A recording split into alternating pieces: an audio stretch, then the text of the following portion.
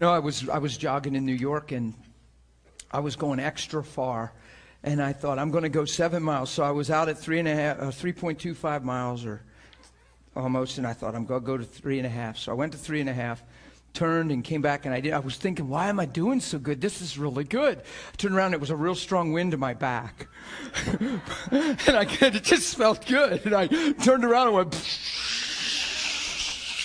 for 3.5 miles, and I'm like, dear Jesus. So I got halfway back, and I was thinking I'm going to run into a wall here soon and wear out. People that run know what I mean. And the Lord started to talk to me about scriptures and the blood and connect things, and it was like I didn't even know the wind was blowing. I was just like, woo! And I was just really going. So maybe I would have ran hard enough to shake the ground was my point. So... because when that stuff happens, it just gets you fired up. You feel like a Rocky movie, you know. You're like, so, amen. So, yeah, ran really hard. I had 2 kids the next day. I was going to run far again, and they were trying to stay out in front of me on their skateboards. I thought, bless their hearts. They were about 11 and 13. They were going at it, but I run a pretty good pace. So when he kicked his board out, couldn't recover, and I passed him and was laughing. We were trying to talk. It was a fun time. So, yeah, but that was right while I was jogging. I come home, Kim said the couch was like, she thought it was her. She thought it was my body flipping out. She thought she was like in tremors or something in her body. So she stood up off the couch and sat back down, and it was over, and then she found out what happened. So I didn't notice a thing. Good deal. You guys ready? Thanks for yesterday. Pastor Don shared yesterday. So I called him. I just asked him. I just felt a little boxed in, and I had so much going on. I got back late Sunday, shot in here yesterday, or it's Monday. And then my little grandbaby was, she's 5.5 now. She's not little. To me, she's my little grandbaby. She came over late on Monday, 9:30. And I just called him. Just said if there's any way. That way I didn't have to come in. I could just stay with her. Hadn't seen her for about 10 days. I actually didn't see my wife for 24 days. So it just seemed good to stay home. So thanks for giving me that grace, even though we didn't take a survey or ask you. But thanks anyway. So it was just one of them days it seemed right to stay home. So I stayed home.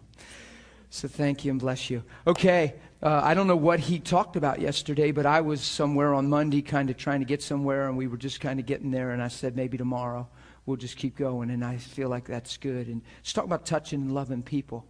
So I'm really, we kind of led to this point. If you look at it, we talk about identity, talk about becoming love, really talked about healing in this school. There's some other things we're going to touch before we wrap the school up. There's a day I want to take. Baptism of the Holy Spirit and the difference between when you get born again, a well springing up into everlasting life and a river flowing out of you.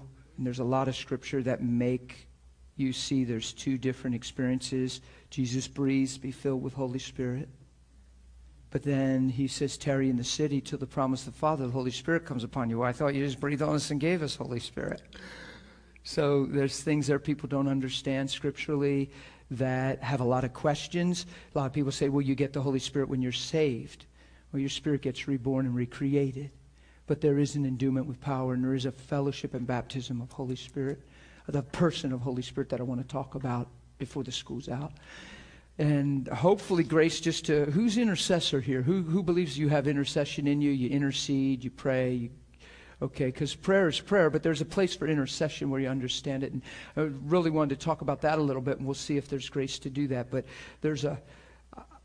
I led intercession for a while. Just Martha remembers those days we would pray, and remember Holy Spirit bumping me into a lot of things, meeting a lot of people that intercede, went to a lot of prayer stuff. And I believe there's a real healthy intercession, and then I've seen some real unhealthy intercession where people are carrying the burden of the Lord in a way where they're burdened and crushed. And there's just some stuff we'll talk about there maybe before the school's out. And then I think next week's the last week. Yeah. Oh my goodness, things go quick. We've been together that many times. But I think Sue's going to have like 2 days of just questions and answers and stuff. Hopefully answers. Definitely questions. Questions and try to answer for a couple days just to end on a note of understanding, okay? So good deal. So that's where we're at. But let me just, Luke 10. Luke 10 we talked about before. Why don't we just turn there? I want you to see something. It's just a big deal. I could take you to a lot of places. There's a reason I'm taking you to Luke 10. I could take you to Matthew, Mark, several of the commissions, and they all, who would agree that the commissions talk about getting outside yourself and giving someone something that's in you? Giving something away. Addressing people, touching people, giving them something called the kingdom. Would you agree? Okay. Even in Matthew 9 at the end, it says he preached the kingdom and then healed everybody. Man, that's a good day. That'd be a good day. Healing everybody. If you've noticed, the school and even me preaching the last probably 2 years or more, the emphasis is in healing, even though healing is all part of the finished work. The emphasis is purpose and getting in the right heart and a call to our Christian life. It's not just receiving something from God, but it's becoming something because of Him. Do you understand what I mean? Like a lot of times we think, do a healing crusade, just get everybody healed. But my heart has shifted in the last few years in such a strong way. I want everybody healed. You guys know that. I want everybody healed. But what feels like it's risen above that just a little bit is the mandate of why we're alive. It's one thing to be healed. It's another thing to have strong God-given purpose in your life. And have a good reason for being healed instead of just having a good day. I mean, I want everybody healed, honestly. But what seems like a higher mandate in my heart, it's probably been more than 2 years. It's probably been for a few years. But in fact, like when I travel now, and I know this is only in the last 2 years when I travel, year and a half, rarely do I end up talking about healing in the weekends when I'm at the churches, but a whole bunch of people get healed and it all kind of makes sense in the end. There's churches I go to that just ask for understanding in that area and will teach, and it's just cool. But really preaching why we're saved and becoming love is the mandate on my heart. And what it's doing is really undescribable. The transformations, churches, pastors, the feedback, it's really, you can't wrap your mind around it. It's just really a big deal. But healing is it's all part of the covenant. We've been talking about it, the bread, the body, and the blood and the cup, right? And what the blood was shed to forgive the act of sin, the body paid a price to remove the effects of those sins. So healing is usually a part of the will of God. Okay? And it's important. I can't stress this strong enough this morning. It is so important that you personally settle in your heart forever the will of God to heal. Or you're just going to try to find it along the way and tap into it. You won't have the confidence of what you're going after. You're just hoping it happens, and it's going to put yourself in a place. It is so important to settle through Christ Jesus that it's God's will to heal. And that one phrase right there has caused so much animosity among us as Christians. We've built a lot of camps and separated ourselves over that one issue because people haven't been healed. You follow what I mean? So it's so important to look at the life of Jesus as the will of God revealed, like we taught the other week, and come to a place in your heart where, you know what, no matter what my experience, no matter where I've grown or haven't grown yet, it seems pretty clear to me from God's standpoint what He desires. And a lot of us think, well, if He desires, why doesn't He just do it? Well, it's because He gave the earth to the children of men, and we're the body of Christ, and He handed us the baton of the New Covenant Church. He told us to lay hands on the sick. He actually told us to forgive, lest they not be forgiven. That means we manifest His love and mercy and peace. So if our hearts get hard, how's the world going to know a loving God? If we get religious, how are they going to know Spirit-led living? Come on. How's the world going to see unless they see Him through us? So we don't realize the honor of this thing, and we, if we're not careful, just turn it into some mysterious God in the clouds somewhere that's sovereignly working the order of the day. And I hope my cards favor today. It's not like that. The Christian life's not like that. We're in fellowship with God. We have communion with Him through Holy Spirit. We're to live by the Spirit. We're to know the truth so the truth makes us free, and we're to walk in Him. Amen? So it's just a big deal. You can find it all through Scripture. And somehow we've gotten away from that, kind of waylaid from that truth over the years to where whatever will be, and it's God at an administrative desk calling the shots. And He's handed us the kingdom. Okay? So it's just real important to keep this stuff in mind. It's real important to check into Matthew 17 now and then, and you could couple it with Mark 9, the boy and the epileptic, and the disciples prayed and he wasn't healed, and what Jesus had to say about that, and the promise that's attached to that. That's incentive to me personally as a Christian. Now that speaks to me, so we've covered all this in the school, so I know there's some visitors, but you guys have been online anyway, so, okay. But the Matthew 17, you guys know that. I brought him to disciples. He was not healed. And I took time in this class, and we went through all that, and I said, was it the will of God to heal the boy? And everybody emphatically sees yes. But was he healed when the disciples prayed? No. Oops. So we ought to look there and hear what Jesus had to say, humble ourselves, give ourselves to those truths, and realize there's things that go on in our mind. Our hearts seem to be, of course we want everybody healed. But there's a place where we manifest the truth. We represent the kingdom. God flows through us with the answer. So we probably ought to be in agreement with the answer. We probably ought to be an ambassador. When you're an ambassador, you represent fully that which you represent. You go on behalf of that thing completely. I mean, you go from America and you're an ambassador. You take the authority of America. You're treated as America. And you represent the heart of the nation when you are an ambassador. When you're an ambassador to Christ. I know I took you to Luke 10. I'm just getting I want you to see something here. Go to 2 Corinthians 5 with me. We were trying to preach in this on Monday, weren't we? I was in here on Monday.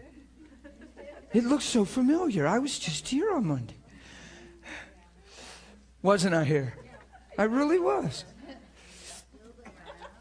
When I got to the fuel in the tank and the thing, boom, boom, boom, and and then we were done. We never got the rest of the chapter finished because we got silly. No. No, but Linda came up to me and shared a beautiful thing about a concept about an umbilical cord, and life flows from it, and God never cuts that cord. Because we're never to live on our own and apart from Him. In real life, where the umbilical cord gets cut and people go off and leave their mother and father, etc., but you never leave God. So there's a spiritual umbilical cord that is always connected. And I like that when we're born. And that's the picture she got when I was sharing that isn't a gas line. It's actually like an umbilical cord in real life, and it never gets cut.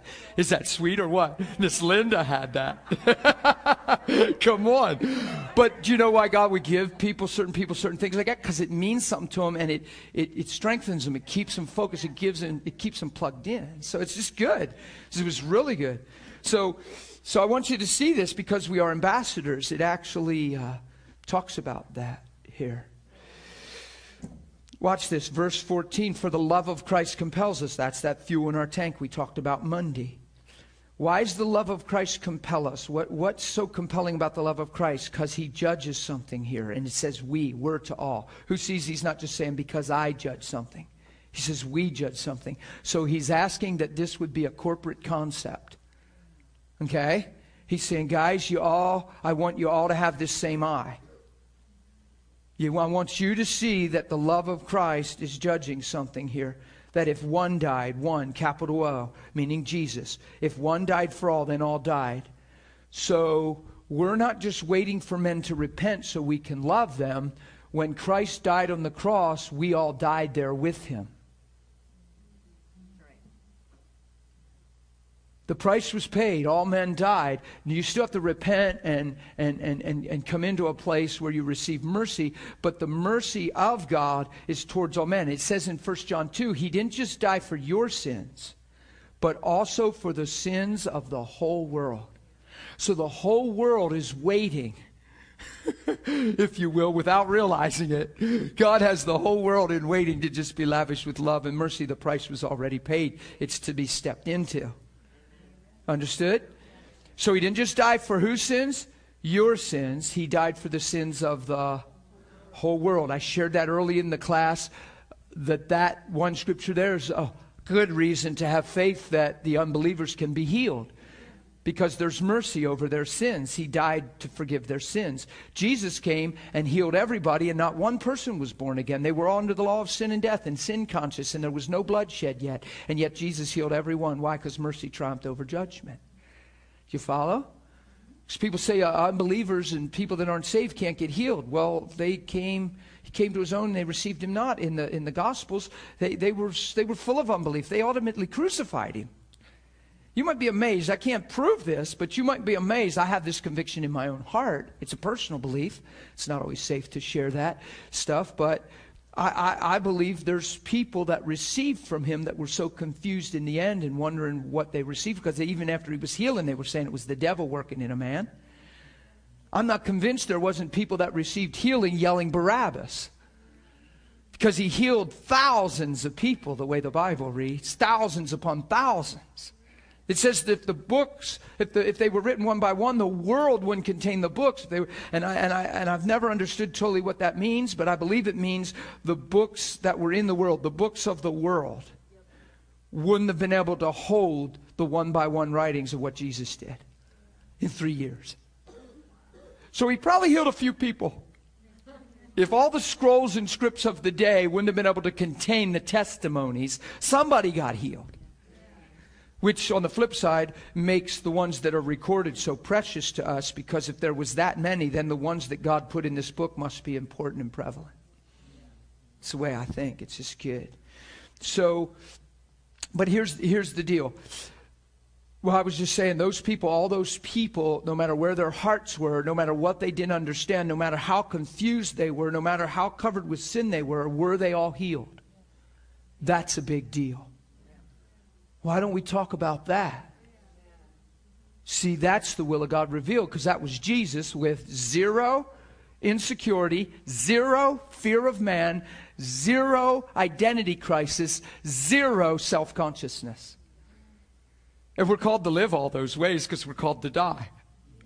So the Holy Spirit's teaching us what it means to live that way. So that's why we shouldn't get discouraged with this race. We ought to keep running it to reach the goal. But if we keep changing our belief system every time we bump into, right? Every time we bump into something that doesn't go our way, every time we bump into something that's unanswered seemingly in prayer, every time we bump into something that doesn't make sense, if we keep changing our belief system for 20 years, we could be grabbing for straws and never get established in the faith. And all we'll do is toss around thoughts for the rest of our Christian life. Instead of say, look, this is the way it has to be through Jesus. I'm not looking anywhere else. I'm going to get there because grace will take me there. I'm done changing my mind. I'm done living like the sea tossed by the wind. Because the Bible says you can ask, but then if you doubt in your heart, you're unstable. So what you're actually saying to the spirit world is, I really don't know whether I'm coming or going, but I have a heart for God. That's not real healthy position. Because wind will come from all angles and toss you everywhere, you know. And you say, yeah, but I was confident until Millie died. Well, I thought I believed until Bobby didn't pull through. And then you will let those things be strong enough to bring change to us and will never be established. Look, we don't even have the answers, some of them. Who's ever been in a situation where you were sure you were believing? I know I was. And yet it still didn't happen. We can't let our surety, our emotion of being sure, rise above God's word in the life of Jesus already revealed. At some point we have to humble ourselves under the mighty hand of God. and say, listen, no matter how sure I seemed, there's a place for this to happen. And I always go back to this. If Jesus would have took them by the hand, it's settled. Everybody across the board would answer the same way. If Jesus just took them by the hand, what would have happened? If he'd have just said, get up, what would have happened? Across the board, undoubtedly, every Christian, even that don't believe in healing, every Christian that doesn't even believe in healing says across the board, if Jesus would have touched them, walked in the room and touched them, they'd have been healed. Because there's no other encounters in the Bible. When Jesus walked in the room and touched somebody, that's what happened every time. So even people that don't believe in healing will answer, they'd have been healed. And it's a good way to see it, because then, well, where's Jesus live? And who are we? The body of Christ.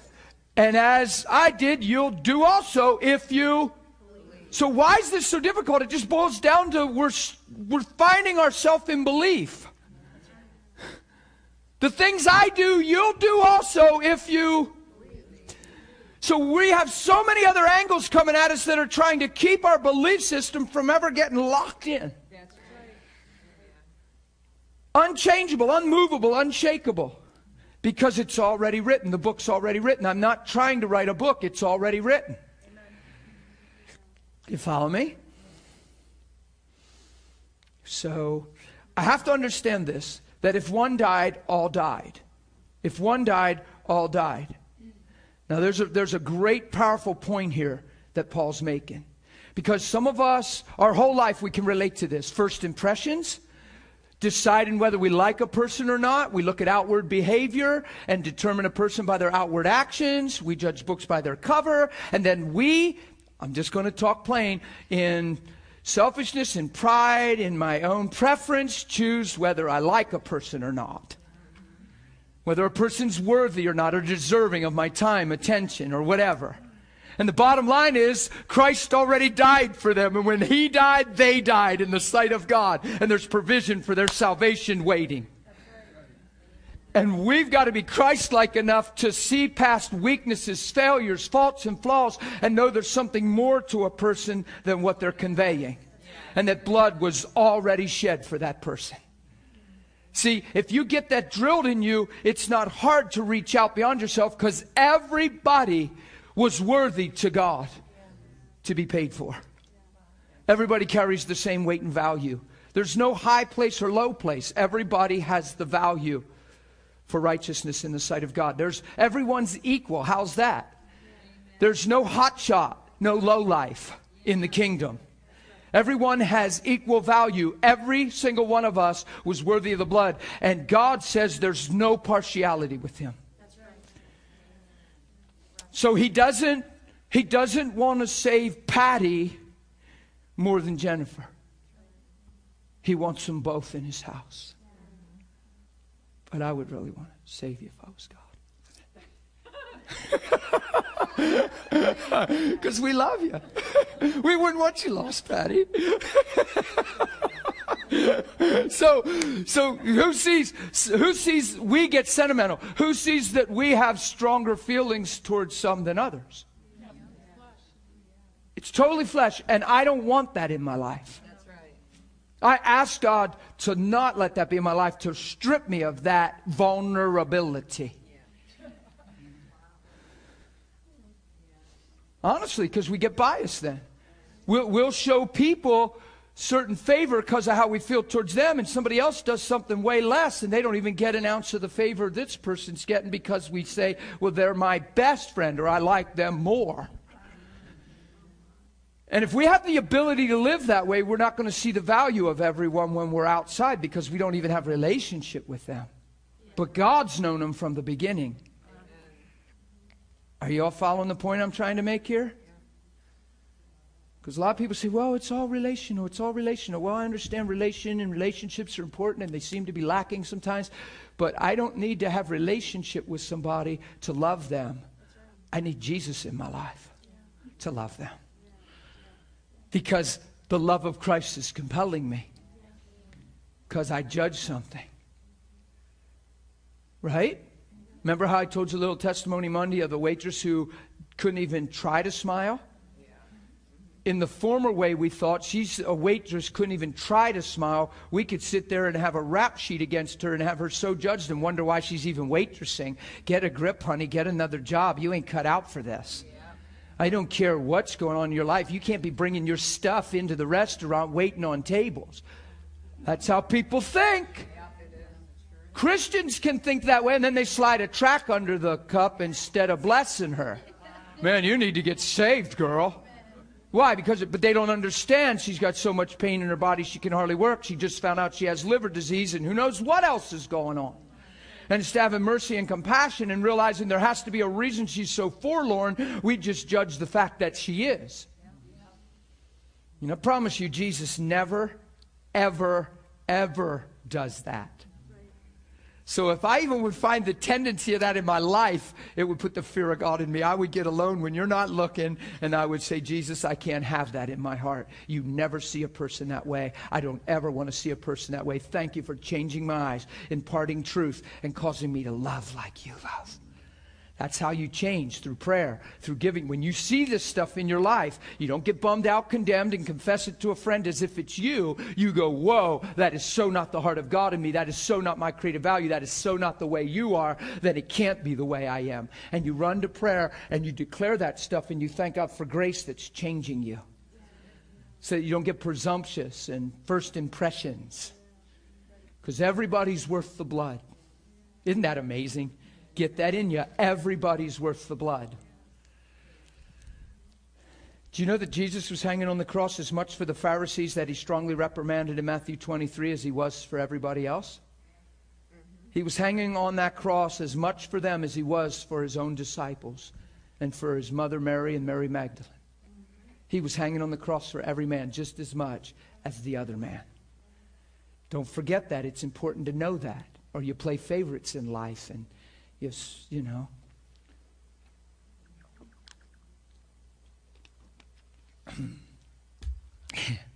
It's kind of a paradox because people say, well, yeah, but he had Peter, James, and John. They're always alone.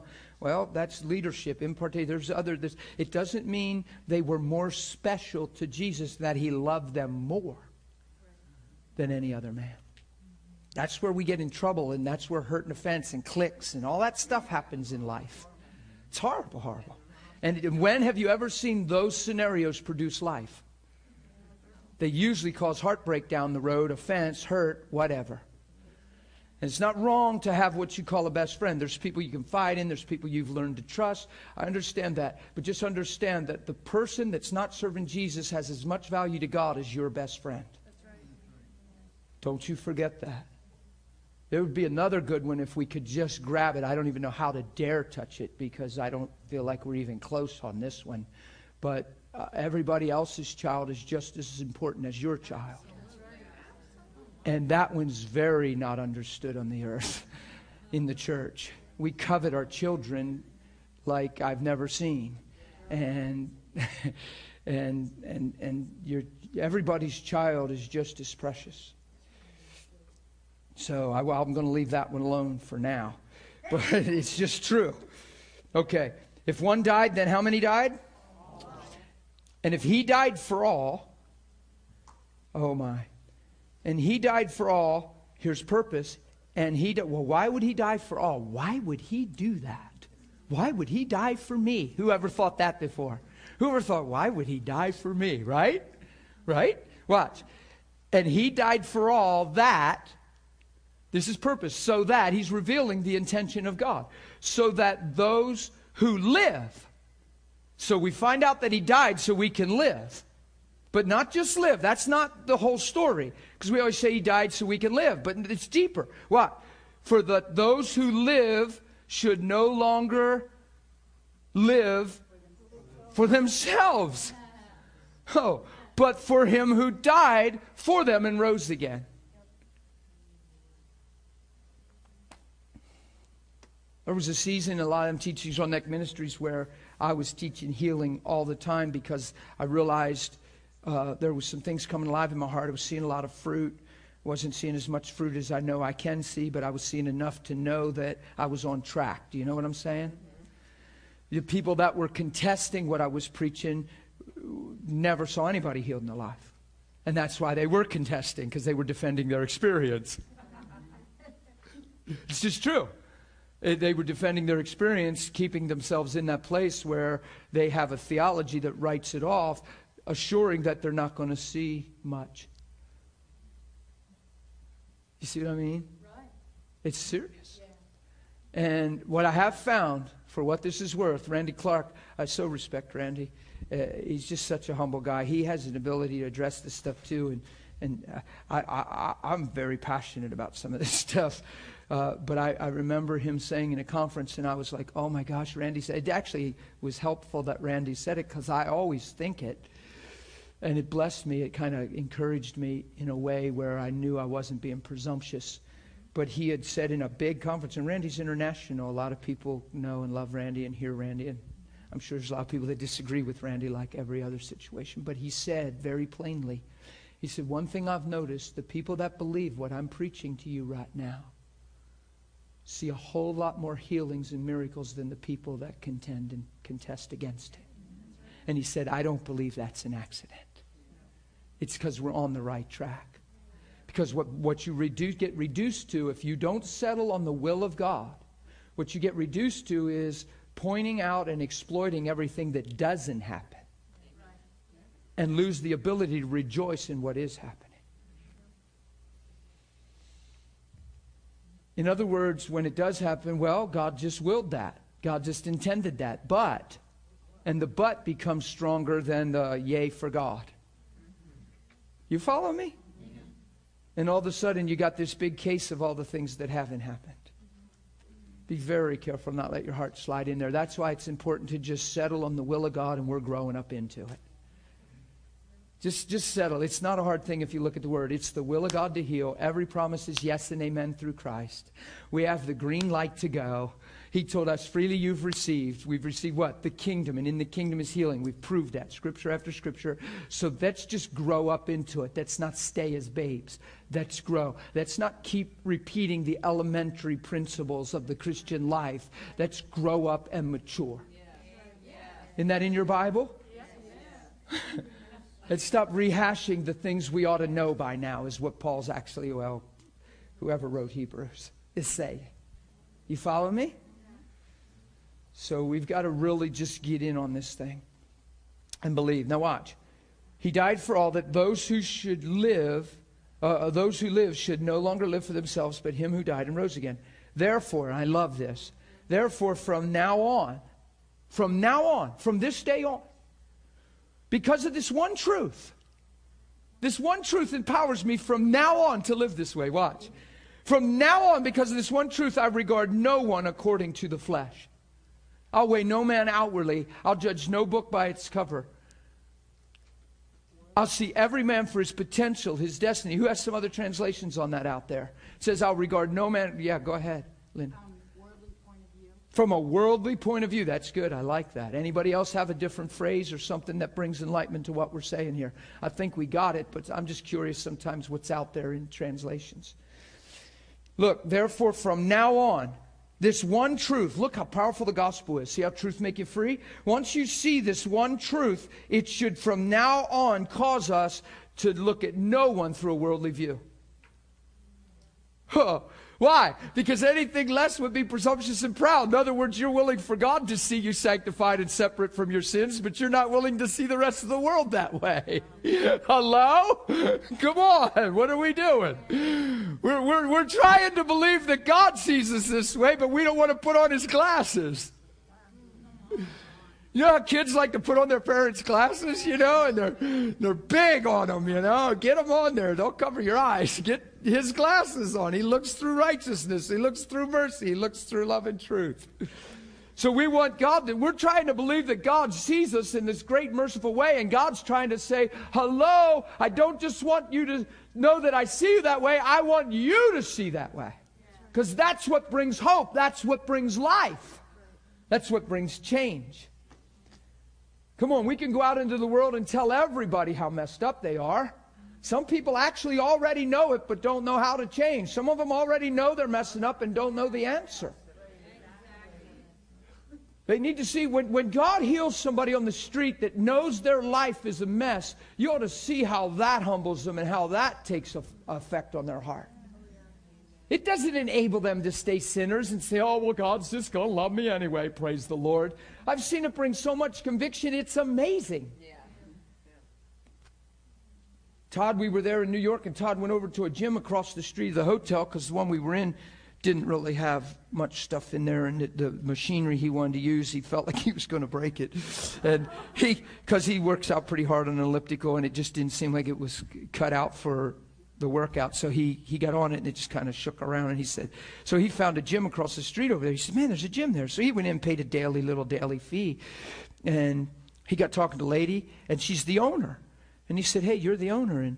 And she's cursing. I mean, she's like throwing 4-letter bombs out there while she's talking, and he's like, whoa, bless her heart. And he got a word for her about her body and about sleep, and she's like, how in the bleep? And so he prays for her, and he leaves. The next day he goes back in to work out early before conference, and she comes walking over and says, sir, I don't know how much time you have, but we really need to talk. Wow. She pulled him aside, sat down, talked for 40 minutes, and asked him all kinds of questions. How can this be? How can you hear God? How could you know that about me? I would have said, I don't even know if I believe God, and da-da-da-da-da. But obviously you know him. And then he got to share the gospel and the beauty of the blood of Christ and the cross. And it's not just a story that points out you're bad. That's right. And you do bad things and you shouldn't. That's how most people see the gospel. They run from the gospel because they think the gospel's just saying you're bad and you shouldn't be. You need to change. And that's how a lot of people convey the gospel. Well, Todd just went in there. Isn't it amazing how Holy Spirit wasn't repulsed by her language? That impresses me. Isn't it amazing how Todd's spirit didn't go, oh, you just so grieve the Spirit of the Lord. I've had people in church try to say that was Holy Spirit grieving. I mean, how many leaders have been approached with the whole grieving of the Holy Spirit thing? You just grieve, and they cry all day in a corner. Holy Spirit is not crying all day in a corner holding his belly. He's a whole lot bigger than that. But I'm just carrying the grief of the Lord. No, it's your own soul grieving. God isn't wrecking you all day like that. You say, oh, I'm interceding. We'll talk about that before the school's out now. I opened the door. God's a God of hope. He speaks life. He's not wrecking you to where you can't function.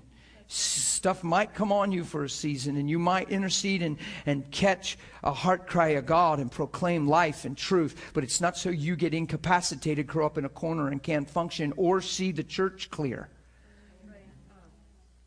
Because all of a sudden, everybody's religious, and all of a sudden you're sanctified and in your only little place, and everybody else is missing it. That's where it leads. Now you can't even sit in church because everybody's so off track. Because I have an in with God, and He showed me. And then that belief system gets in your soul, and then it's your filter. And now, instead of hearing for the voice of God, you're hearing through critical ears. And now you're hearing what could have been said better, what could have been said right, what shouldn't have been said at all, instead of what is God saying. And I scratched it a little bit. To be continued, that one I'm going to pull back. Whoa, boy. I've just seen it too much, man. I know good friends that were intercessors. See, I'm stopping. Verse 16, therefore from now on we regard no one. From now what? Now on. You settle that in your heart. See, when you're reading your Bible and you bump into a scripture like this and it talks like that, your relationship with Jesus looks like this. Father, this is an amazing truth. It's what set me free. It's what caused me to see that my life was worthy, the fact that one died. Well, if you made me worthy through that one dying, you made every man worthy. Every man is waiting for your love. Every man is waiting for the ministry of your Spirit, for the outpouring of mercy and for hope. And God, from now on, I'm going to regard no man. Father, I've been tended to in my life to this and to this, and you share all those things with the Lord and say, that is all a lie. From now on, I'm going to see him through you. And I thank you that grace is allowing me through the cross to see all men. That's prayer. That's communion with the Lord. That's faith toward him and grace toward you. And you're saved by grace through faith.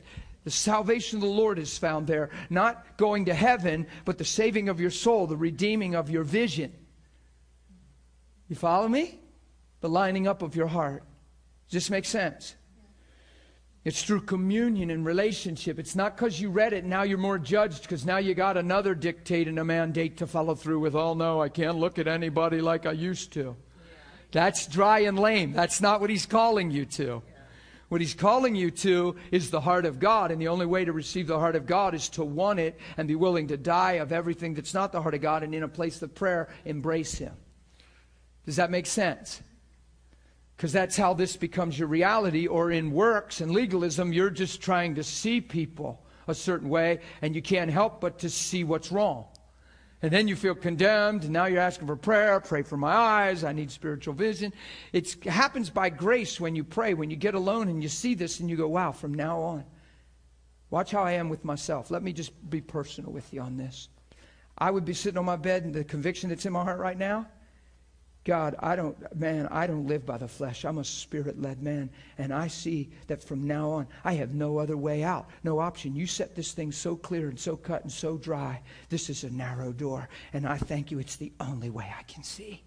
And Father, I agree with it. I don't want to see men's flaws and weaknesses. I don't want to have a reason to draw away and pull back from people. I thank you for love being built and established in my heart. And I thank you that I see what you see. That's how I pray when you're not around. Well, I pray that way when you are around too. But what I mean is when I'm being personal. Because it says from now on, then I cut everything that would give me permission to be less in prayer. Everything, every reason. Well, yeah, but brother, nope, that's already cut. Yeah, but wonder if they already cut. Because if you give that language permission in your mouth, you can be glad that language is in God's mouth, or he'd have never sent his son. So that language should just get wiped out of your mouth. Finding a reason to have a reason. No reason. Because if God had one, we wouldn't be here today. We'd be lost. And I want to follow him. His way is right and righteous. Amen? So watch this. Even though we have known Christ according to the flesh, yet now we know him thus no longer. I'm sure you could define that phrase a couple different ways, but one simple way for me that is clear. When Jesus was here, men judged him according to the flesh, and when they judged him according to the flesh, could they ever see who he really was? But now he rose from the dead, and the cat's out of the bag, and he's the Lord and Savior, name above every name. So, you see what I mean? So we're not going to limit that now. When he was here, men were weighing him according to what? The flesh. Could they appreciate and see who he really was, even though he was manifesting the Spirit? They were still judging him according to the flesh. So it just feels good in my heart to leave you with that one right there. That now we know him that way no longer. Amen. Therefore, if anyone, wow, look how now that therefore. See all the therefores? There's one right above it too. Therefore. So he's just going, bam, therefore, bam, therefore. Right? Oh, man, this is progressive. Therefore. So you see how he shares something really powerful and then ties us right to it? So he's just sharing the heart and intent of God, the finished work of Christ, and then, bam, therefore, if anyone. Who? Anyone. We're all in. Come on, this is so good. If anyone is in Christ, he is. That means you're not lacking anything right now. It's the Father's good pleasure to give you the kingdom, except we're growing up in understanding truth, but everything's here. He has given us the kingdom.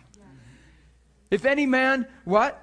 Is in Christ, he is a new, he's not becoming a new creation, he is. Watch, old things aren't kind of like slipping and pulling out of your life. Old things have passed. Boy, if we could just grab that. If we could just get like children and grab that by faith in the bedroom when nobody's around, in the car when you're driving to work. If you could just grab the fact that everything before Christ was the fall of man, and it was a strategy to deceive my heart, blind my heart, get me to feel more sorry for myself, lose my identity, so that when the good news came, I couldn't see anything good about it. Or at best, it was just a security blanket or a rescue thing, or... Are you kidding me? It's the truth about my life. The gospel's the truth about not just God and Christ, it's the truth about me. So it supersedes anything up to this point. It trashes everything up to this point. Ah. So it doesn't matter. It just doesn't matter. I'm really tempted to go there. I'd get out of the camera view if I could. I love you, Randy. Do you follow what I'm saying? Come on. If you're in Christ, you're what? Why? Because God's changed the view of life completely. He's totally 180'd your purpose, your motivation. He's defined why you're alive. And in the process, He's crushed everything that was before Him. Because everything that was before Him was under a lie. It was people living less than who they are. So how could they treat you for the truth? And we're still taking all that to heart and living in the pain of all that and trying to get to God through all that. It doesn't say that old things are passing away. No. They already have. Now, this revelation was in me from the beginning because I died to my life. I saw my own heart. I didn't make my salvation about you making things right and regrets and wishing so-and-so didn't do this, and I wish they'd say they're sorry. Because even when they say they're sorry, the reality is they still did what they did, and it still has a bite. And then you still wonder if they're really sorry, or could they ever do it again, or... Come on. We're trying to get people to make up for what can't be made up for. So let the truth come in and just set it all straight and put it in right perspective so these things push away. Come on, it's so simple. So old things aren't passing away. Well, I'm getting through stuff, brother. It has passed. Already. Yeah. Old things, what? They have passed away. So it was very easy for me to not connect my dad being an alcoholic, just some other things from a very young age, like we all have stories. It became very easy in life in the city. It became very easy to see myself apart from that because I realized all of a sudden through the gospel, none of that's the truth about me. That was all trying to sculpt me and etch me, and the truth is God's my potter. That stuff was trying to tell me who I am and who I'm not. And the cross and Christ tells me who I am and who I'm not. So let's set that straight. Isn't that cool? Honestly, I would love you to get confident enough to say, without being insensitive to people, so what does it matter what I've been through now that I see what He's been through with the cause? Why am I raising this above His finished work? That's right. When the truth is in Him. It would just do you good to embrace that. It's what puts life in your heart, and you're not trying to get somewhere you already are. Okay. Yeah, but brother, you see how our minds are? Yeah, but because we're thinking, our head's 10 miles ahead of our heart. We ought to listen to our heart and let our heart catch up and pass our head. Yeah, says slow to speak, slow to anger, quick to listen. Is that the book of James? Slow to speak, slow to anger, quick to listen. So many times we're complete opposite. We get riled up in feelings and let her fly and don't have any ears in the process. Most of our lives we've been real quick to speak, full of fury, frustration, and don't you try to tell me. Well, you don't know what I've been through. Yuck, yuck, yuck, yuck, yuck. And then all of a sudden your hearing ability is not even in the room. And you're not teachable at that point because of your belief system, because you feel like you already know, but what you already know is keeping you bound. Who knows that what I'm saying is very true? And if you would just calm down and slow up and do this, God just might speak to you through His Son and bring freedom that's to be. Amen? Oh. You know how good it would be for an individual to get alone in a room and read something like this? And especially if they don't feel free. Because you know how I feel about feelings. I honestly believe, this sounds a little proud maybe, but I honestly believe Jesus feels the same way I do about feelings. Because I never can find in the Bible any scripture that tells you to live by how you feel. I can't find any strength of scripture that gives emotions and sentiments any kind of power. He doesn't accommodate them. He doesn't want you to. He doesn't boast in them. He doesn't elevate them. He tells you to live by faith, to live by truth. And the reason we have to live by faith is because we came sensually driven through the fall. We became sensual human beings instead of spirit human beings through the fall of man. Do you understand? We lived, every one of us before Christ, we lived by how we felt. How you doing today? Oh man, I don't feel too good. Right?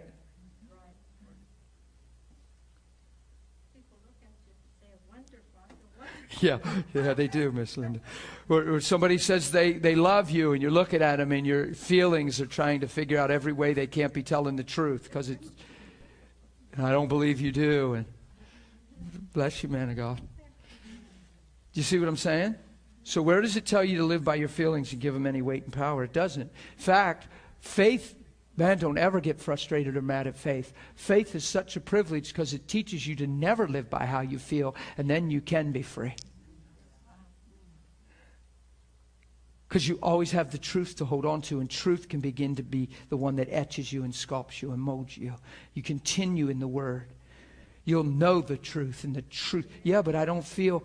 Doesn't matter. Yeah, but I don't feel like He loves me. Get alone and accept it. Get alone and thank Him He does. Read every scripture that says He does, and then hold His word high above your feelings. What are your feelings, Lord? I don't think so. Your feelings are a result of the fall if they're not in agreement with God. True? Well, I don't feel like old things passed away, brother. I remember them all the time, all the time. I remember my old things all the time. Well, that's okay. What? Yeah, nobody said you have to forget them. When you remember them, just start to put them in right perspective. Just thank God you're free now. Thank God that day is over. That you didn't just survive, you overcame. Christ is in you. You're not the product of childhood abuse. You're the product of your Father touching you right. And He's put strength and ability in your life to even look back to this situation and see it for what it is and have a heart of mercy that people would change. How can they hurt you now? How can they touch you now? Oh. I know more about what I'm talking about than you probably realize. Therefore, if anyone is in Christ, guess what he is? See, the worst thing we can do is compare and hash our stories. And try to make yours more intense than mine, or mine yours, or yours than your neighbor's. Now you're boasting in your story, which isn't your story at all. Yeah, but I understand that, brother. But you don't know, it was a whole lot worse with me growing up. So what are you saying? So what are you proving? They become human intellectual excuses to not believe, and not that you're intending them to be. It feels real, but in the light of the Word diffuses all that mentality. I've watched people compare their stories. And then when people try to minister, yeah, but you were never through this. Yeah, but did this ever happen to you? Yeah. It's like they're wearing their horror story like a badge, like if it's them. Well, no, actually, I didn't have that. But if we look hard enough, I could probably find something that happened to me that didn't happen to you. What are we doing here? What's that all look like through the cross, through truth? What's it matter? What are you validating? Something that's destroying you? Come on.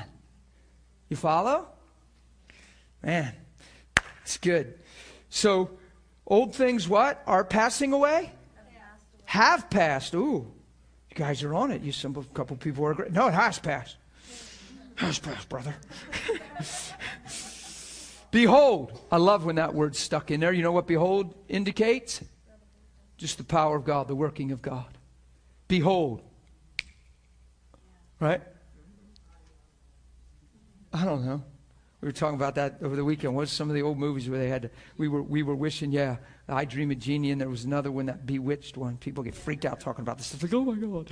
But we were thinking about, wouldn't it be awesome? We were talking about translating because we had a 7.5 hour drive. Whenever you have a 7-hour drive, you start talking about translating. And we were like, wouldn't it be cool if we could just go, Jesus' name, and just be home? Just thank you, Lord. This was fun. Hey, see you guys. Bless you. And we all disappear out of the parking lot. Oh, like, come on, Lord. Like, you hug your wife and you got your bag there and you hug her. I'll see you in a couple days.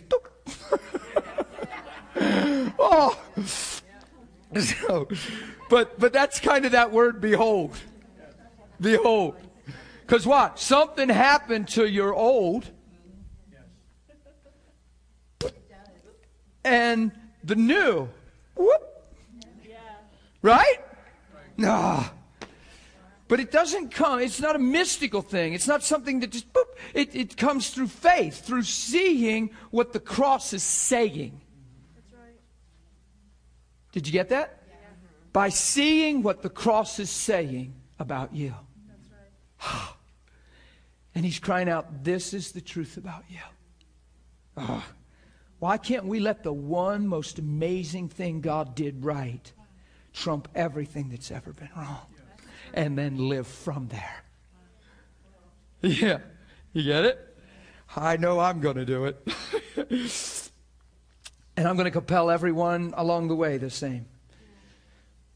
Now, all things. So, behold, all things are becoming new. So they have. So the kingdom's in you. So mercy is totally upon you. So it's you growing in these truths, but it's already here. Is the kingdom already in you? So we're coming to the knowledge of that truth as we continue in. The more we shift our beliefs and change our beliefs along the way, the more we assure we'll never be established, rooted, and grounded. The Bible says, let your heart be established in the book of Timothy, because the coming of the Lord is near. What it means is he's coming soon. You better settle on what you believe, because about the time he gets here, you're still trying to figure it out, and he's here. Do you get it? Let your heart be established. Be a good thought. All things have become new. Now all things. All things. Now all things. What a phrase. Remember 2 Peter? I tried to read 2 Peter on Monday a little bit, and I bolted out of there. But we read the whole thing. We did, because we talked about Peter being sure that we always have a reminder, remember? So 2 Peter says that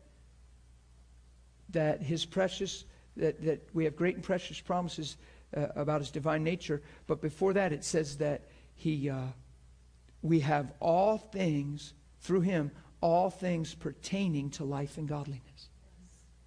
So the all things, Peter defines the all things as life and godliness. It's awesome. So all things in the realm of life, meaning life from God. Now, all things are of who? See, you got to see that in your Bible. This is not a wish list. This is what God did. This is what he wants you to be and wants you to have.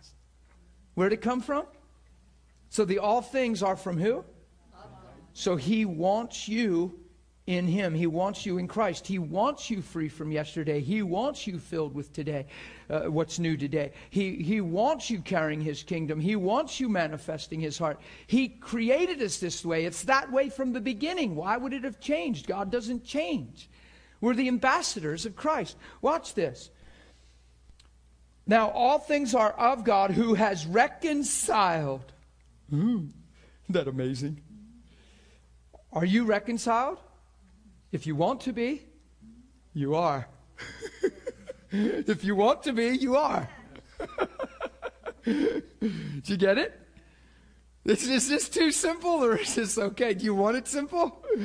Because if it's not simple, it's not the gospel. That's right. You're in the way. You're thinking too hard. Because the child can get this thing. Just God's my friend. God's my father. God wants to be my dad. That could be a kid talking. God will always love me. God's always there.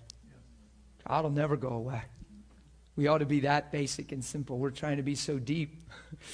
Come on. He has. He is reconciling us, or has He reconciled us? So it's not a process. A lot of people, when I preach, I'm so bam that they say, well, you have to honor the process in people and stuff. And I'm thinking, some of us are only in process because we're only allowing ourselves to see process. God doesn't even talk process. Wow. Do you find process in God's language? No. Then why are we defending process and holding it up all the time? I was asked once, are you sure you're not elevating your personal experience above the other people's process? As if it would be like everybody has to be like me. My goodness, to even think. I had one minister once say, well, you have to make sure you be careful that you're not just saying everybody needs to be like Dan. And I didn't cry. I could have, because I thought, my God, I don't even think that way. But he had that concern. But I know in my own heart, I don't even think that way. I'm just excited about a gospel that saved my life. And when I look in the book, I see the language that I'm talking is, I got it from Him. He's not talking process. So we call it sensitive to people. Wonder if we're accommodating unbelief. Well, you got to meet people where they're at. No, you got to meet people where God sees them. You can be so sensitive, you'll take 3 years and find yourself nowhere. Because if you don't change the way you believe, oh my goodness. But do you hear God talk process? No, He has reconciled you. He's not reconciling you. He has. Who'd He do it through? Jesus Christ. You want to bring, people say, well, I just want to bring honor to Jesus. Then receive what He says. And say thank you. You want to bring honor to Jesus? You're amazing. Oh my goodness, I'm not even going to say you shouldn't have. You should have, because you made me wonderful in your sight from the beginning. I've had the potential and destiny of everlasting life. Thank you. Thank you for showing me the truth now. It's something you knew all along. I'm just seeing it, but wow. Yeah, are you okay? See? He's done it.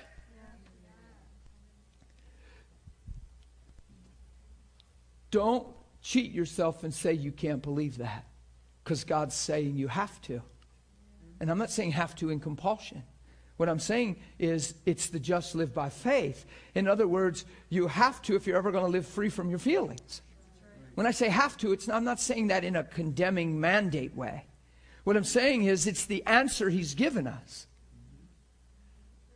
Yeah, and it's what keeps you from being prey and subject to your feelings and emotions, which led us astray our whole lives. Come on, you could just be in a marriage that's actually good. Yeah, I said that almost like no marriage is or something. I said you could be in a marriage that's actually good. Oh God, watch. It sounded that way, didn't it? You could actually be in a marriage that's good. That's not what I meant when I said that. What I'm trying to say is the marriage is actually good, and all of a sudden, a spouse, whether it be the man or the lady, believes something or see something that they let their heart get a little hurt about with their spouse, and they start believing it, but they never talk about it. The spouse, on the other end, is clueless. And what they're believing has no reality. It's not relevant. They don't even know what they're thinking and feeling, and they didn't even do the thing. But this spouse is assuming it looked that way, it sounded that way. So they're assuming that, presuming that, taking it in their heart. 6 months later, all your conversations, you're viewing your spouse, you're watching them in a room, in a crowd, and it's amazing how that one little wrong belief becomes a filter on your eye, and now that belief gets so magnified by 6 months that you're sure they're every bit what you think. And they don't even know what's going on the whole time. That's why there's so much confusion in relationships, and when it blows up, and they're, what are you talking about? You mean for months you've been sitting thinking, well, yeah, but way back you said this. I don't even know what you're talking. Well, you see, you're always denying. You just don't want to take responsibility. And now we have irreconcilable differences.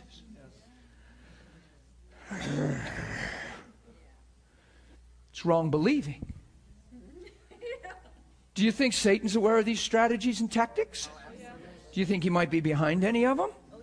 Do you think he'd like them in your Christian life concerning spiritual things?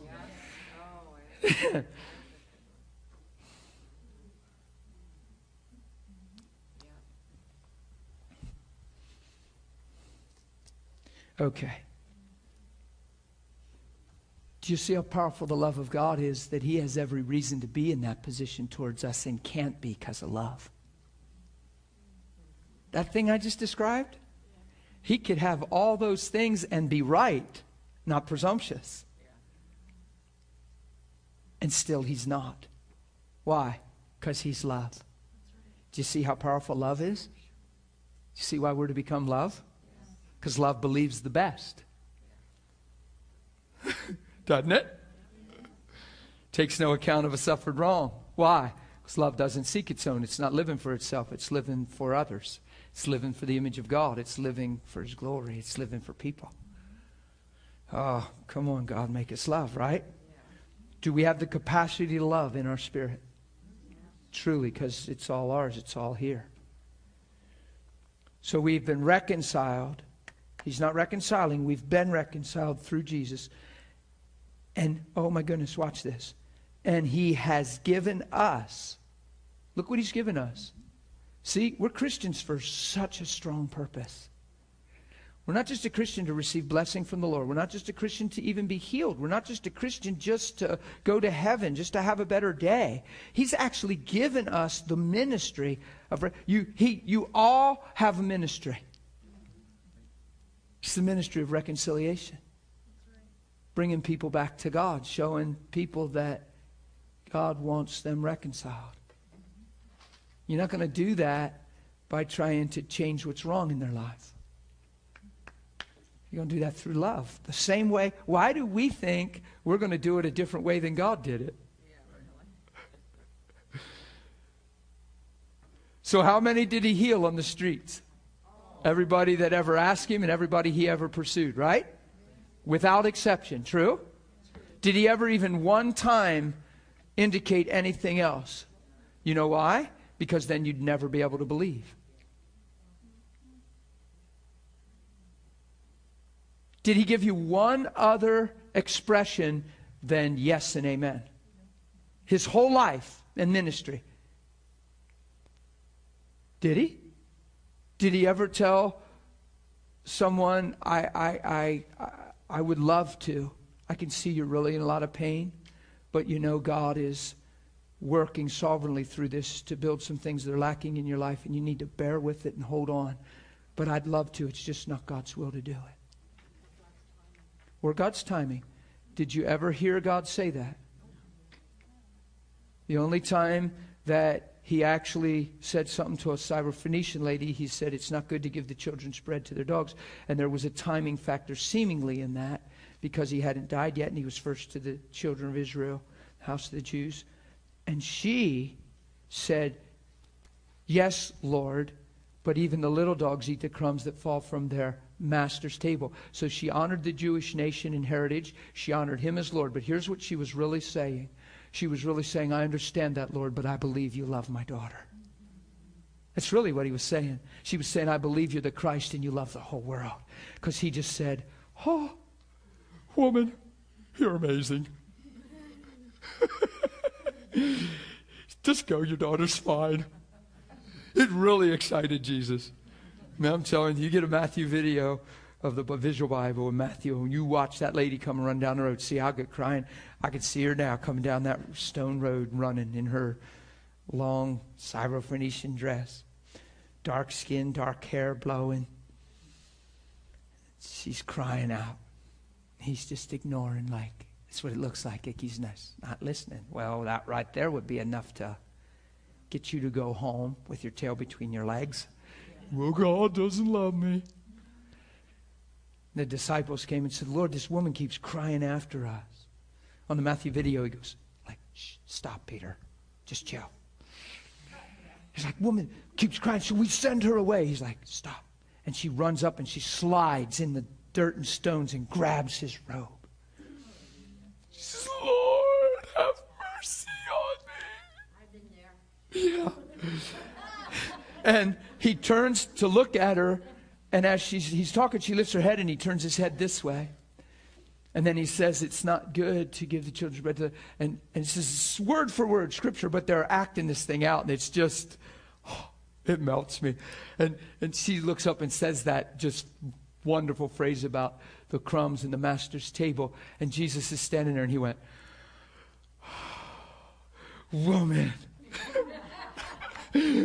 great is your faith." You know, there's 2 times Jesus marveled, the word marveled in the Bible, 2 times.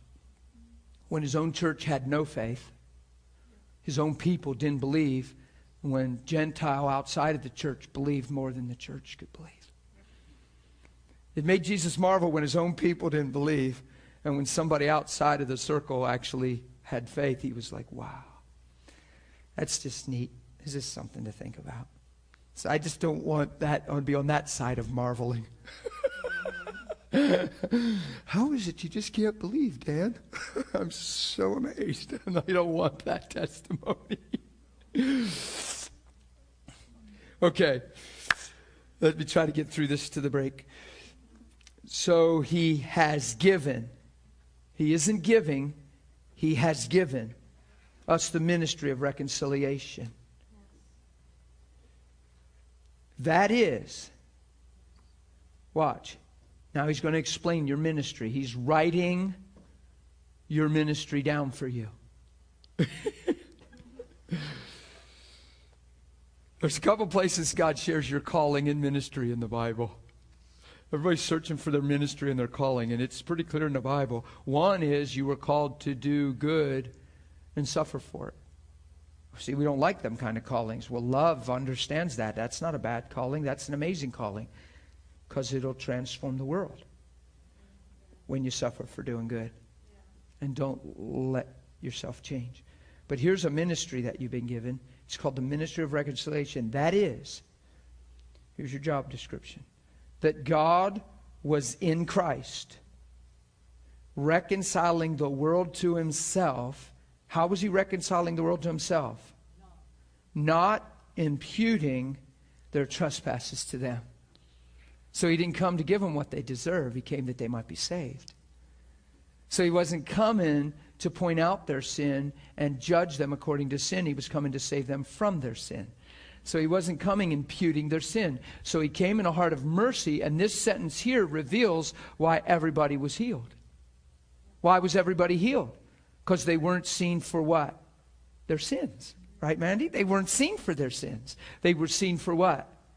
God's love. Remember the paralytic? "Take heart, son, your sins are..." And what was their immediate rebuttal in their mind? Who is this man to forgive sins? It's God that forgives sins. Who's he think he is? What a heretic. What a blasphemer. I'm going to kill him. He, knowing their thoughts, says, Guys, why do you think like you think? The Bible tells you to forgive sins. Isn't that amazing? The Bible tells you that if you forgive the sins of any, they shall be forgiven. That means if you walk in mercy, if you walk in truth, there is a grace, there is a manifestation of God that comes upon the situation that reveals forgiveness and mercy. If you see a situation and account people for sins, are you going to minister the love of God?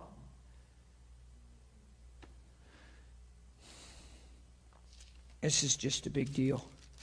Look, he defines how he reconciles the world to himself. That doesn't mean we're being flagrant and ignoring sin and sinfulness. We're not letting it identify men. We're seeing men for calling, for purpose. We're not judging according to the flesh. It's right in this chapter. It doesn't mean we're... What sin? Oh, it doesn't mean that we're accommodating sin as if it's not a problem. But sin isn't our target. God's love towards them is our target. Are you following me?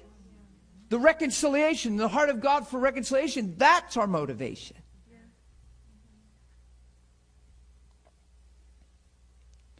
You'll find that once you move in that, in any level, that healing, encouraging, blessing, just no strings generosity, will engage you with people in a capacity where all of a sudden the things that aren't of God or the things that need to be refined or changed in their life come up in conversation. You'd be amazed how they'll bring them up. You following? There's sometimes you'll actually get to say to people, and they'll be touched, and you can see they're touched and they're taken back, and you'll say, isn't that amazing? You weren't thinking of God at all today, were you? No. But He loves you. He's always thinking about you. His mercy is amazing. That's what saved my life. God's goodness. I never realized He was so incredible. I thought He's just some man with a big stick and a bad expression on his face. He was longing to love you like this today. You should sow that into people. Now they got to deal with that. Now they either got to try to run from that or be changed by that. But that's the working of Holy Spirit. My job is never, and I say this over and over again, and I'm not even looking for agreement. It's my conviction.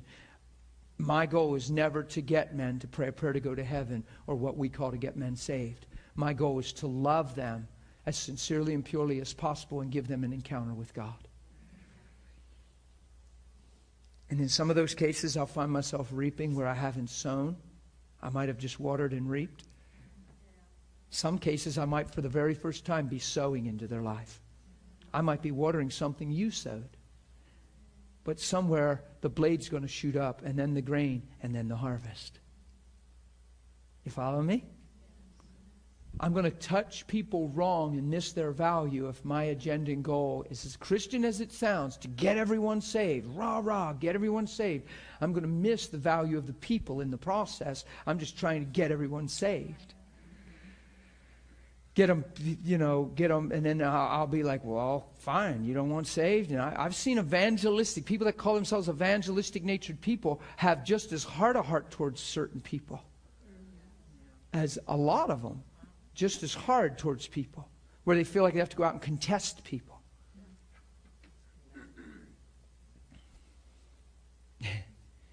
When you got a lady walking up to you that owns a gym and she's throwing some 4-letter bombers out there at you and talking, and she's got a rough edge to her, boy, it would be sure good not to look at her face value, or you're either intimidated, hopeless, or oh, you poor thing, and you do your workout and leave.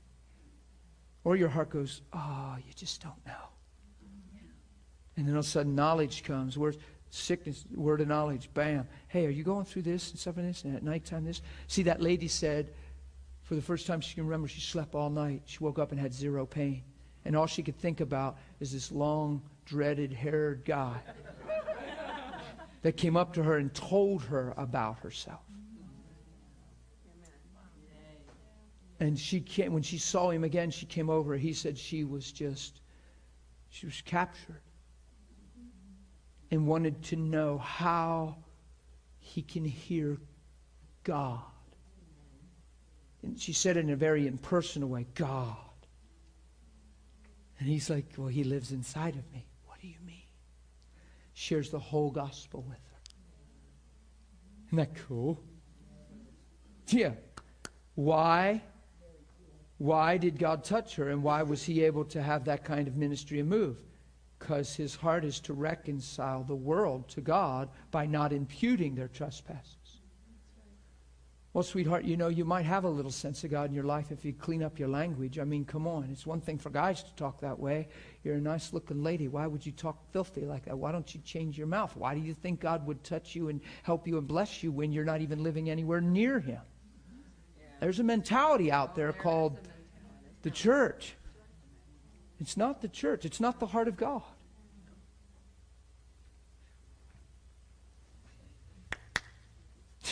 I like Todd, because that's the kind of person he zeroes in on. He does. The rougher they are, the more he's listening and looking. Really. Yeah. He was in the mall. He's in a store, and something happened. He was with a couple people, and he turned, and they got talking to this lady. And he said, "You got this and that?" And this. She said, "Yeah, I really do. Oh my God, are you psychic?" And he said, "No, Jesus lives inside of me, and he loves you." And the guy's standing there, and he's just looking. He said, "I want to pray for you. Let me see your hand. I want to see your hand. I want to pray for you." She said, "He does this stuff all the time, but it's not working." He was a second-level Reiki guy or whatever, and he was trying some other stuff, but he was trying to do energy stuff and trying to heal her.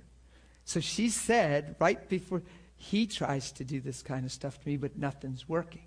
And he said, "Well, how about if we just do Jesus?" So he takes her hand and prays. She's completely healed and freaked out. So the guy's like, "What is this you just did here? What did you just do?" And then he's telling him about his level and mastery of the Reiki thing. And Todd says, "It's just Jesus, man. He's greater than anything. Jesus is the way to go." And he began to preach the gospel to him. We were leaving. We had to hit the road, and we stopped somewhere to eat. Here, this guy, the Reiki guy that was confessed to be the Reiki guy, he was bussing the tables. And he saw Todd, and he said, "Hey," and we were like miles away, but he said, "Hey, it's you again." Todd said, "Hey, man, bless you. Come on, give me some loving. I want a hug." And guys, he's squeezing, he's hugging him, and he said, "Yeah." He said, "We just stopped to eat. We're heading home now. Man, I'm glad I met you. Have a good day." He said, "Man, I'm amazed I bumped into you here."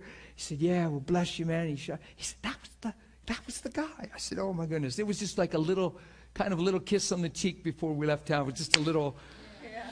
Do you know what I mean? It was just fun to me. Now that sure beats, "Whoa, Reiki guy. Whoa. Repent or I can't hug you." Come on. Who's been taught with that mentality that you got to stay a million miles from that man until Jesus deals with him? Well, Jesus is in you, and Jesus wants to love him through you. He's not waiting to deal with him except through you. Amen? Okay. Do you have an announcement or something? Okay, I'm going to close here. I just want you to see this because I'm at the last verse. God was in Christ, reconciling the world to himself. How? Not imputing their trespasses. Whoa. For God so loved the world, his only begotten Son, that whoever would believe in him would not, but have.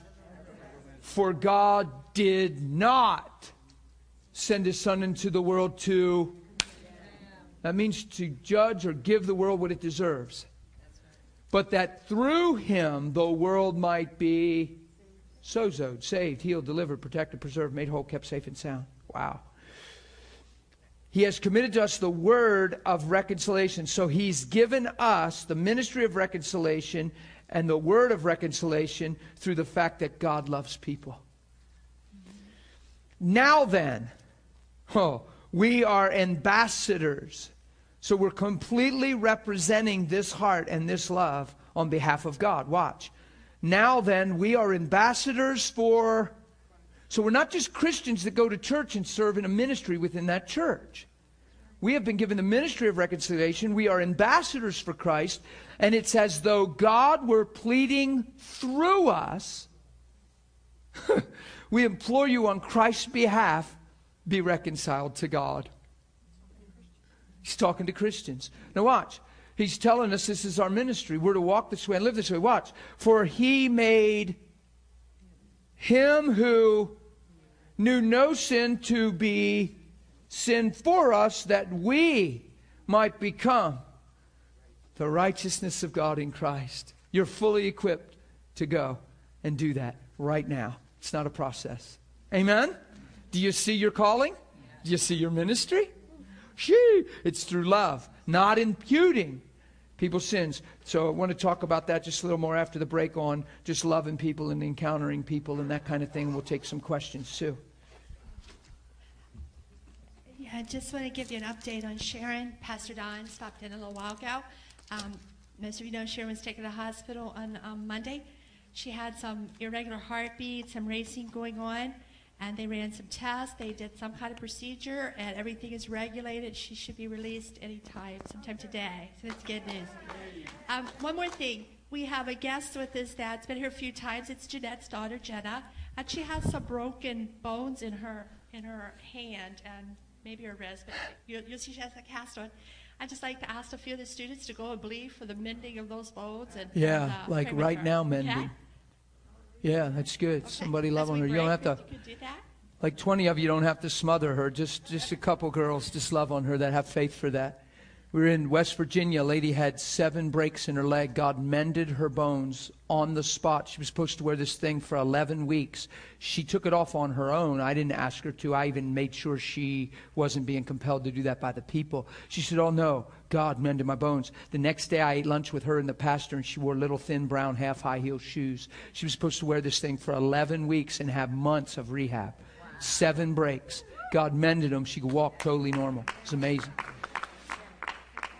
And she had a serious apparatus on. Okay. Take a break, guys.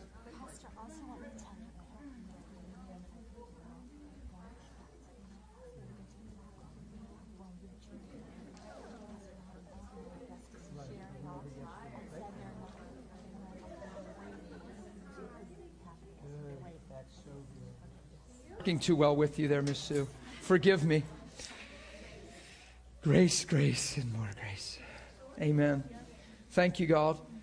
So we have the ministry of reconciliation, true? Yes. So we probably would have some kind of encounters talking with people now and then or expressing that to people. So it's probably more than attending church service, right? Yeah. Sounds like it's interactive with people, the Christian life, true? Yeah. Miss Vicki, I think I owe you an apology. I blamed you for this when I came up to my podium and saw you weren't in the room, but maybe you weren't in the room on purpose, so I wouldn't blame you for it. But they're nice highlighters. They're nice highlighters. But the little picture that you can highlight on and test with, and I just figured it was you. I said, Vicki? And I went, oops, I think I've judged her. Maybe I didn't. Maybe my spirit man's sharper than you realize. Maybe we already know. God knows everything. Okay. Well, I was going to say that pushed to the side. It's not. It's just beginning. No. So let's go to Luke. Yeah, let's do 10. So we know in Matthew 10, he preached the kingdom, and when it says he preached the kingdom, he healed every sickness and every disease. That's exactly how it's Matthew 9, it's like 36 or 7, verse 30. You'll see it there. He preached the kingdom and healed every sickness, every disease. So right on the heels of that, he calls his 12 and gives them power to cast out unclean spirits and heal all kind of disease. True? That's Matthew 10. Mark 3, He called them to himself that he wanted that they, and ordained them that they might be with him. And that from that place of communion and fellowship that they be with him, he would send them out to heal. Do you see how every time he sends out, the first thing on the list is to heal? That's right. And people say, well, it's not always about healing. And I'm thinking, you need to talk to Jesus about that. Because the only reason I'm saying it's because I find him saying it all the time. So it's but why? Because it's so redemptive. If the fall of man brought this stuff onto the earth, and redemption is like the big Holy Ghost supernatural mop that just sweeps the earth, right? Then healing has to be a part of this word redemption, brought back to original value, right? So it's one of the great expressions, truly, when sickness is removed. Jesus came, healed all kinds of people, and it's what he came right out of the wilderness doing right away. Isn't that something? Yeah. Wow. He actually said, the Spirit of the Lord in Luke 4 is upon me to what? Set men free. Well, he's upon me and anointed me to preach the good news, but the good news is to go free. And then he's going to set people free, right? It's a big deal. It'd be good to get in your bedroom when you're alone and nobody's around, or walk through your house when nobody's listening, because you're just doing it in your own heart, and just start declaring and thanking God. Father, I thank you the Spirit of the Lord is upon me. I thank you the Spirit of the Lord is upon me. Right? I'm a tree of righteousness, the planting of the Lord. Through my life you're glorified. Right? It's really good. Father, thank you that my hands are anointed. That, Father, your power flows through me. When I lay hands on the sick, sickness must flee, because I'm a believer. And it's the first sign, or it's a sign that I'm going to lay hands on the sick and they are going to flee. Or the sickness is going to flee.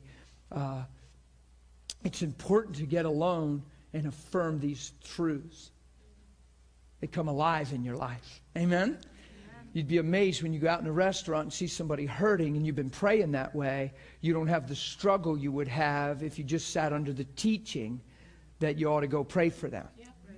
If you just sit under the teaching, you ought to go pray for them. Now you got to fight through everything that's not affirmed and established in you. You got to press through yourself and your flesh and just be a Nike commercial and just do it. But if you spend time in prayer and you're proclaiming and building yourself up in these truths, it becomes more of a spontaneous, natural response. Even though you have a little bit of hesitancy and maybe you're thinking and feeling certain things, you have a greater capacity and grace to move toward them because of what you've affirmed in your life in the secret place. Does this make sense? More, it's important. Or we're just trying to, it's just like this school. You can be receiving a whole bunch of knowledge in this school, and here we are, only got a week left next week, and you could have just gotten a bunch of knowledge, but until you apply that to your own life in relationship to God and begin to affirm these things as true in your own life, when are they ever going to become your revelation? Next thing you know, if you don't do that, wow, I've even been through this school and my life isn't, and wow, but you're being deceived because you haven't been to Him. You follow what I'm saying? Yeah. Knowledge in itself isn't the answer. It's knowing Him. It's revelation that comes from God. So when you take the truth, so we do it this way. A lot of times we try to learn what the Bible says and then do it. No, we learn what the Bible says and we become it in our intimacy with God, so we're empowered to do it. We listen to sermons and try to apply those teachings to our everyday life. And it's in the flesh a lot of times. It's just me trying to do what I should do. You follow what I'm saying? Yeah. It's a paradox there. I was really excited about relationship with God when I first got saved and realizing the blessing of it, because when I started hearing teachings on things, I realized I was already moving in a lot of this stuff. And I'd already had these kinds of experiences, but I just didn't have a name for it. Yeah. But the church had names for it and categories and gifts. Not that it was wrong. But then all of a sudden I realized, wow, I'm not coming in under a teaching and then trying to do this teaching. In relationship, I've already been walking in a lot of this stuff. Yeah. It was just fun. Yeah. So when they explained a word of knowledge, I thought, that's why I had that impression about a man that needed a miracle. That was called a word of knowledge. Wow, it's right here in Corinthians. Yeah. You know what I mean? Just good. But isn't it sweet that relationship took me there? And I didn't necessarily have the knowledge of what I was doing. It was just all encompassed in relationship. Come on, that's grace. So I didn't have the ability necessarily to even teach what I was walking in the first year of my life. But I sure had a ton of testimonies. I couldn't break it down for you and teach a school, but I was in fellowship with God and life just was in Him. You follow? It was just neat. There was experiences I had in prayer that started to get taught about, and I was like, oh my goodness. And I found that Holy Spirit is able and willing to lead me in all truth. I would get alone with Him and say, Holy Spirit, you're awesome. I've found that He'll teach me. It doesn't mean that we don't need to sit under teaching. My reliance is on Holy Spirit. Even if a man's teaching, I want Holy Spirit to teach me through that teaching. It says that call no man on earth your teacher, but yet there's the gift of teacher in the Bible. That sounds weird. Here's what he means. Call no man on earth your teacher, you have one. In other words, no man teaches in and of himself. He's not his own resource. If any man's teaching, it's because the teacher, Christ, is... You get it? Yeah. So there's one source of truth. His name is Jesus. And if any man is teaching, it has to be through Him. And if it's not, it's very limited. I mean, there's some general truths in life and principles, but what I'm saying is Jesus is the truth, right? Okay. So here He is again, and He's sending out 70 other people. It's amazing.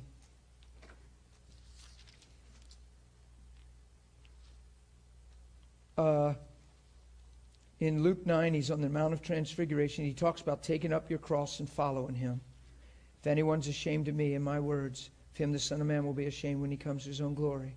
Why? Because you just live your whole life hiding, protecting yourself, covering yourself, seeking yourself. It's just amazing. If I tell you truly, there are some standing here shall not taste death till they see the kingdom of God. Right after He says that, He takes these three fellows up. They have the Mount of Transfiguration. I'm just scrolling through Luke 9 because it says after these things the Lord appointed 70 others. I want you to see what was on the heels or in front of this. It says He took them up on the mountain. And isn't it amazing? A voice came saying, this is my beloved Son, hear Him. Isn't that amazing? Peter, he said, it's good to be here. He wanted to make 3 tabernacles, one for Moses, one for Elijah. Not knowing what he said.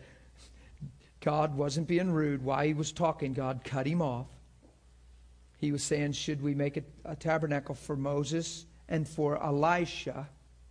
And before he got anything else out, God cut him off. Is that in your Bible? Wow. That's amazing. While he was saying this, a cloud came, overshadowed them, and they were fearful, and they entered the cloud. And in that cloud, the voice came out of the cloud saying, this is my beloved Son. He's affirming Jesus, and he says, hear Him. Everything that Moses and Elijah represented and spoke was pointing to this day. This day's here. Hear Him. Wow. When the voice had ceased, Jesus was found alone. But they kept quiet and told no one in those days of any other thing they had seen. Matthew is a neat encounter of the Transfiguration. Actually, maybe it's John. Which one is it? Where it says, when they lifted their eyes, they saw no one but Jesus. So when they bowed in reverence and fear of the cloud, in the cloud and the voice, there was Moses, Elijah, and Jesus. God came, spoke. When they looked up, it was Jesus. They only saw Jesus, only see Jesus, is the point. We hit that pretty hard one day in the school. So I love that one. Okay, so then a boy's healed. I'm in Luke 9, verse 37. I'm just going through my subtitles of the Bible. So there's a boy healed. Jesus predicts his death. Watch this, verse 46 of Luke 9. And a dispute rose among them as to which would be the greatest. Isn't that funny how men think? which one of us is going to end up rising up and being the greatest out of all of us? Oh, God. Isn't it good he doesn't just slap us? We'd all have hand marks. We'd all have finger marks all the time. Look, which one's going to be the greatest? Jesus, perceiving the thought of their heart, there's a dispute among them. Who's going to be the hot dog? Top dog, hot dog. Watch this. He says, he perceived the thought of their heart, took a little child. Oh, Jesus, you're incredible. Isn't it amazing how everything's 180 degrees from what you grew up thinking, saying, and believing? Man. And he said, and this book was written thousands of years ago. And people will just say, well, men wrote the book. You have to be kidding me, right? You can't even possibly believe that. It's so correlated. There's manuscripts that are hundreds and hundreds of years apart, and they just go, yeah. Oh, my goodness.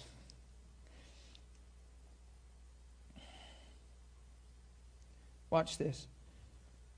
Whoever receives this little child in my name receives me, and whoever receives me receives him who sent me.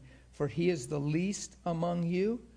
Who's the least among you will be the great.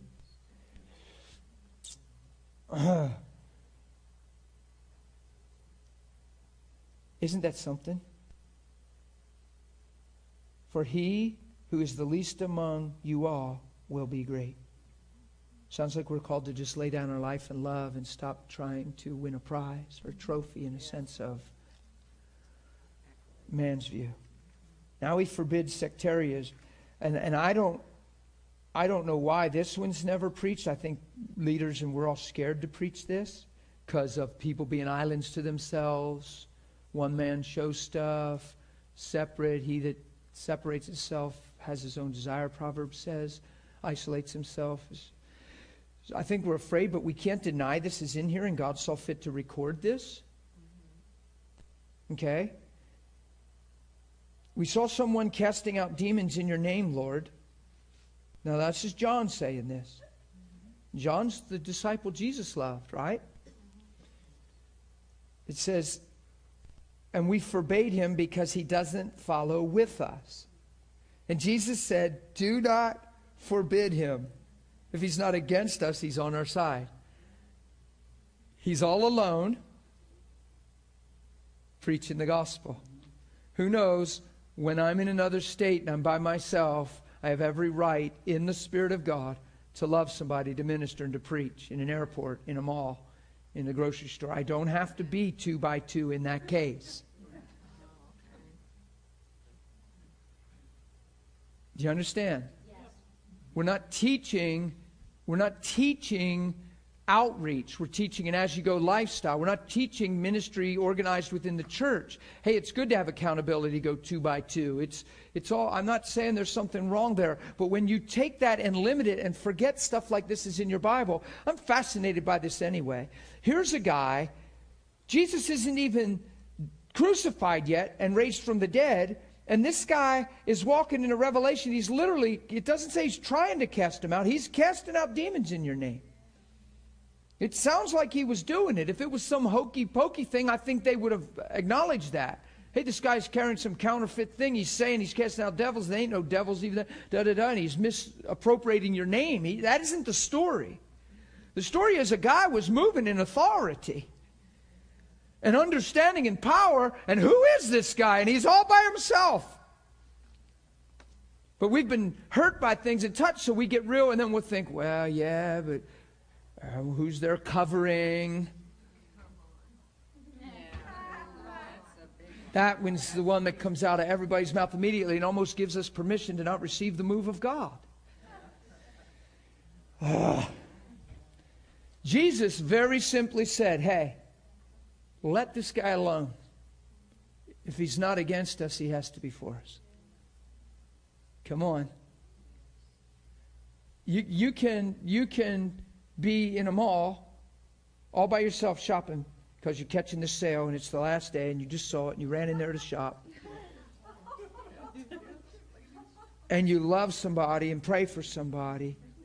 because you want to in Christ. You say, well, who's given you authority to do this? Well, you shouldn't do this. Well, you're coming outside of covering. Well, you're going to get pummeled for even doing it. Well, this is, there's so many religious weird things out there. And we try to pull them out of context as a script. Well, Jesus only sent them 2 by 2. Well, he didn't correct this man, and he was by himself. Jesus was all alone at the well with a woman. Hello? When we get legalistic, there's a time to use wisdom. Of course, wisdom's right. You don't just hang out with women alone. But Jesus was at the well with a woman, and God seemed to make it important enough to record in your Bible. He wasn't just with a woman by the world standards. He was with a woman that was divorced like 5 times, and now the man she's living with wasn't even her husband. And Jesus is talking, and it looks intimate and personal. When his disciples came, they didn't know what they were talking about, and they thought it's strange he's talking with a woman. Is that all in your Bible? Yeah. It said, but no one dare question him. Yeah. But there's a paradox to that, because then your little crowd, well, he was talking to that woman. Well, I ain't asking him. Well, what was he doing? I don't know, but you don't think he shouldn't even been with that woman. Well, why would he? She was Samaria yet. Yeah. Isn't it amazing, Jesus? So there's positions I've been in times where love is your boundary, where you realize it later. The only time I was ever carded ministerially for ordination, ever, I've been in emergency rubber rooms where nobody but the hospital psychiatrist is allowed in there. And I think an angel got me in there, because we couldn't even find the man that let me in. Yeah, and after I was in, then the nurses, it's like God just did something to their minds. They were furious that I was in there. And I'm trying to say, I'm sorry, I didn't mean this. The little fella out at the desk brought me. What little fella? Well, ma'am, I couldn't find my way in here myself. There's no key. I can't get in the door. Someone opened the door. Well, we need to go find this little fellow. Well, he's nowhere. I'm like, God, if he was an angel, let him come back. So out of the blue, this lady says, well, were you finished with this gentleman? Or in the middle of something? I said, well, I was in the middle of something. I wanted to stay in there. But I'm not supposed to be in there, so that's irrelevant. She said, well, I will let you back in. She said, but you have 15 minutes and that's it. And I'll let you finish your conversation out of courtesy. This is a lady that's irate that I'm even in there. Now she's giving me 15 more minutes. But make sure after 15 minutes you're out. And they have me on camera the whole time in there. And that's why she walked by and saw I was in there. And she just come in and, what are you doing in here? Who are you? They got the guy stripped down against the rubber room wall. Suicidal. Jesus let me in there. So then I knocked on the door to leave, to let myself out, being courteous, not blowing up my 15 minutes.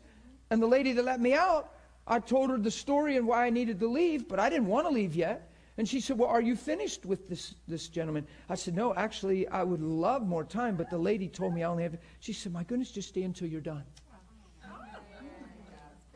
So there's all kinds of things, but I didn't even need my ordination for that. I've been certified in prisons, and I know ministers won't understand this. I have never shown an ordination card, and I've been into many prisons. So I've never had to use an ordination card in my life. I've been saved 16 years at a full-time level for 14 of those years. And I've been around, trust me, I've been into stuff and places. The only time I showed an ordination card was to a prostitute, because she carded me.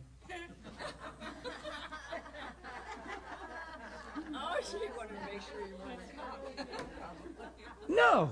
There was a lady I was working with, a minister who was doing very well.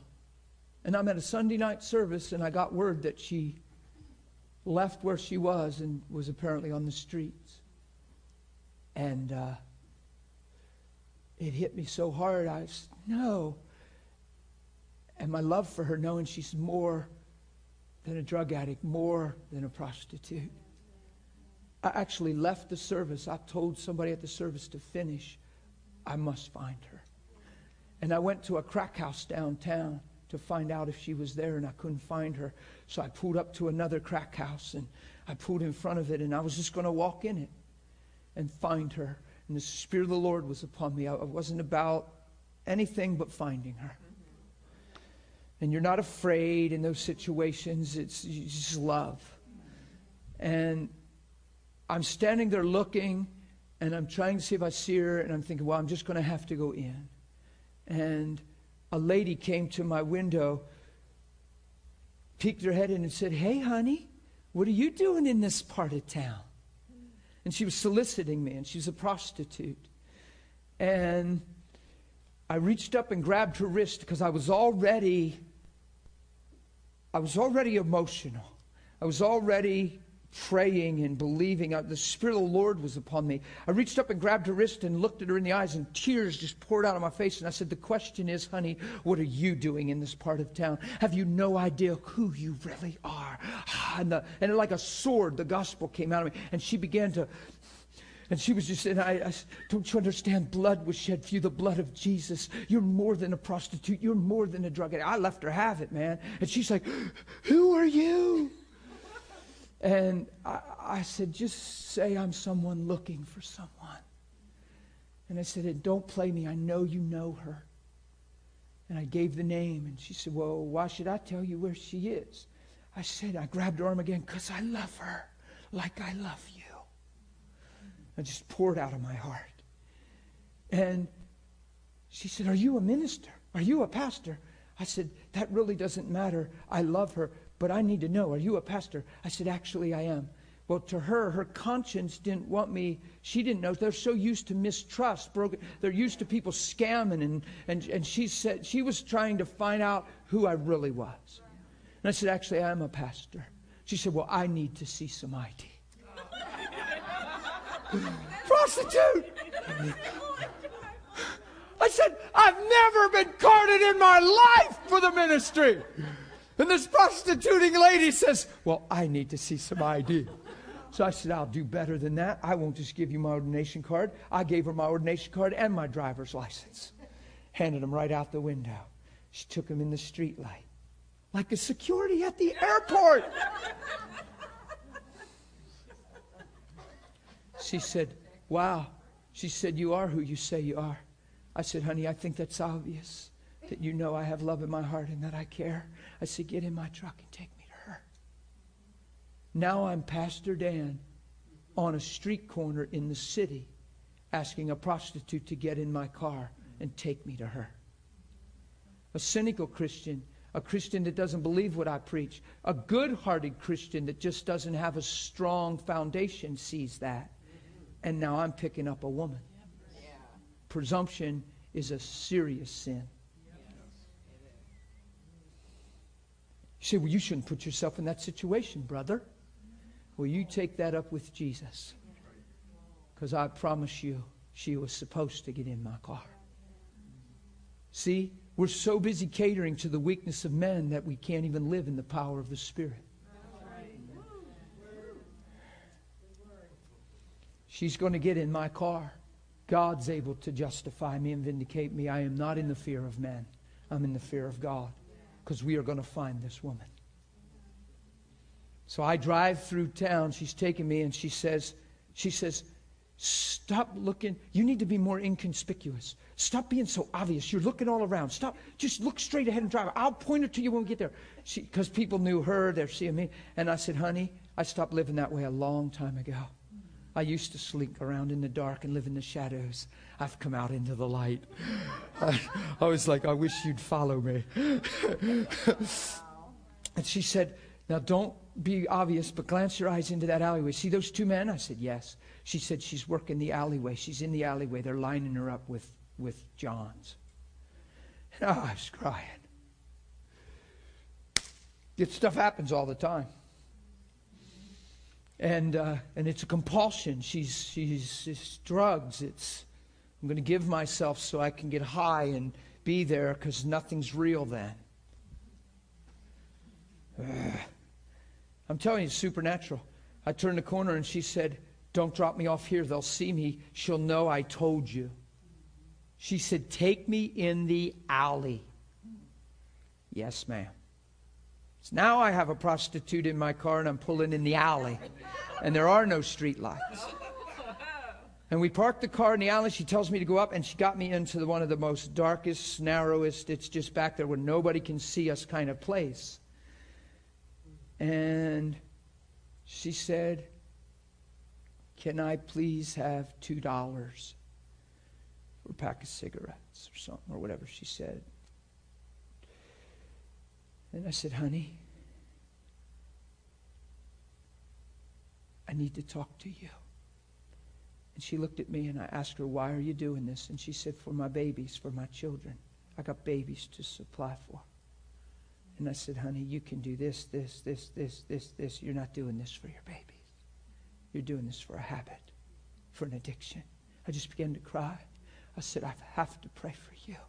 She started bawling because they're not used to being valued. They're used to pulling in an alley like that and a man using them for who they are and what they can give, and then get out, you little whatever. And even bargaining a price. It's real. And you have to be so devalued and dishonored to be in a place like that. And when somebody starts showing you honor in a place like that, it's mind-boggling. She bawled uncontrollably. She started bawling. And she said how I was making her cry the whole time. Why do you keep making me cry? Because truth's coming after your heart. And I grabbed her and I pulled her in my truck to myself and held her. I began to pray over her, rocking her in my truck. Prostitute. Known prostitute to the... And I'm Pastor Dan. If I think about that, and I'm textbook ahead of time, love is so chained and bound. I am not absolutely at that point not even thinking of presumptuous people. I'm thinking of people desperate to be loved. She got out of my truck. I gave her New Life for Girls' phone number. I said, I can't help you, but you can make this phone number. I can't get you in here. You have to want to go in here, please. And I don't know how she ever handled it. I don't know to this day what's ever come of that lady. But that was the only time I got carded. She said, well, I'm going to have to see some ID. I'm not even sure why I told you that whole story, and now I led into that about the ID thing. And it's caring for people in their darkest places. You know, I pulled up between, I wasn't going to tell you the rest of the story. I might as well. Some of you want to hear it anyway. I pulled up between the two men who are dealers. You don't just mess around as a civilian with dealers. And they're out on the sidewalk and they're working this corner. Drugs, prostitution.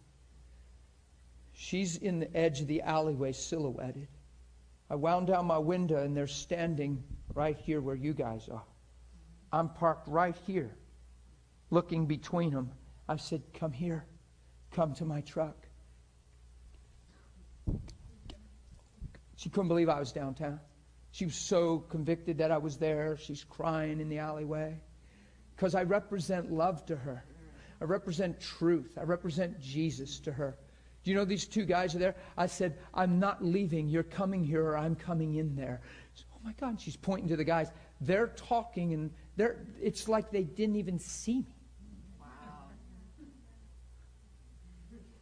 I mean, they didn't even like, hey, pal, what's your deal with her? Why don't, man, look, hit the road. What, you a cop?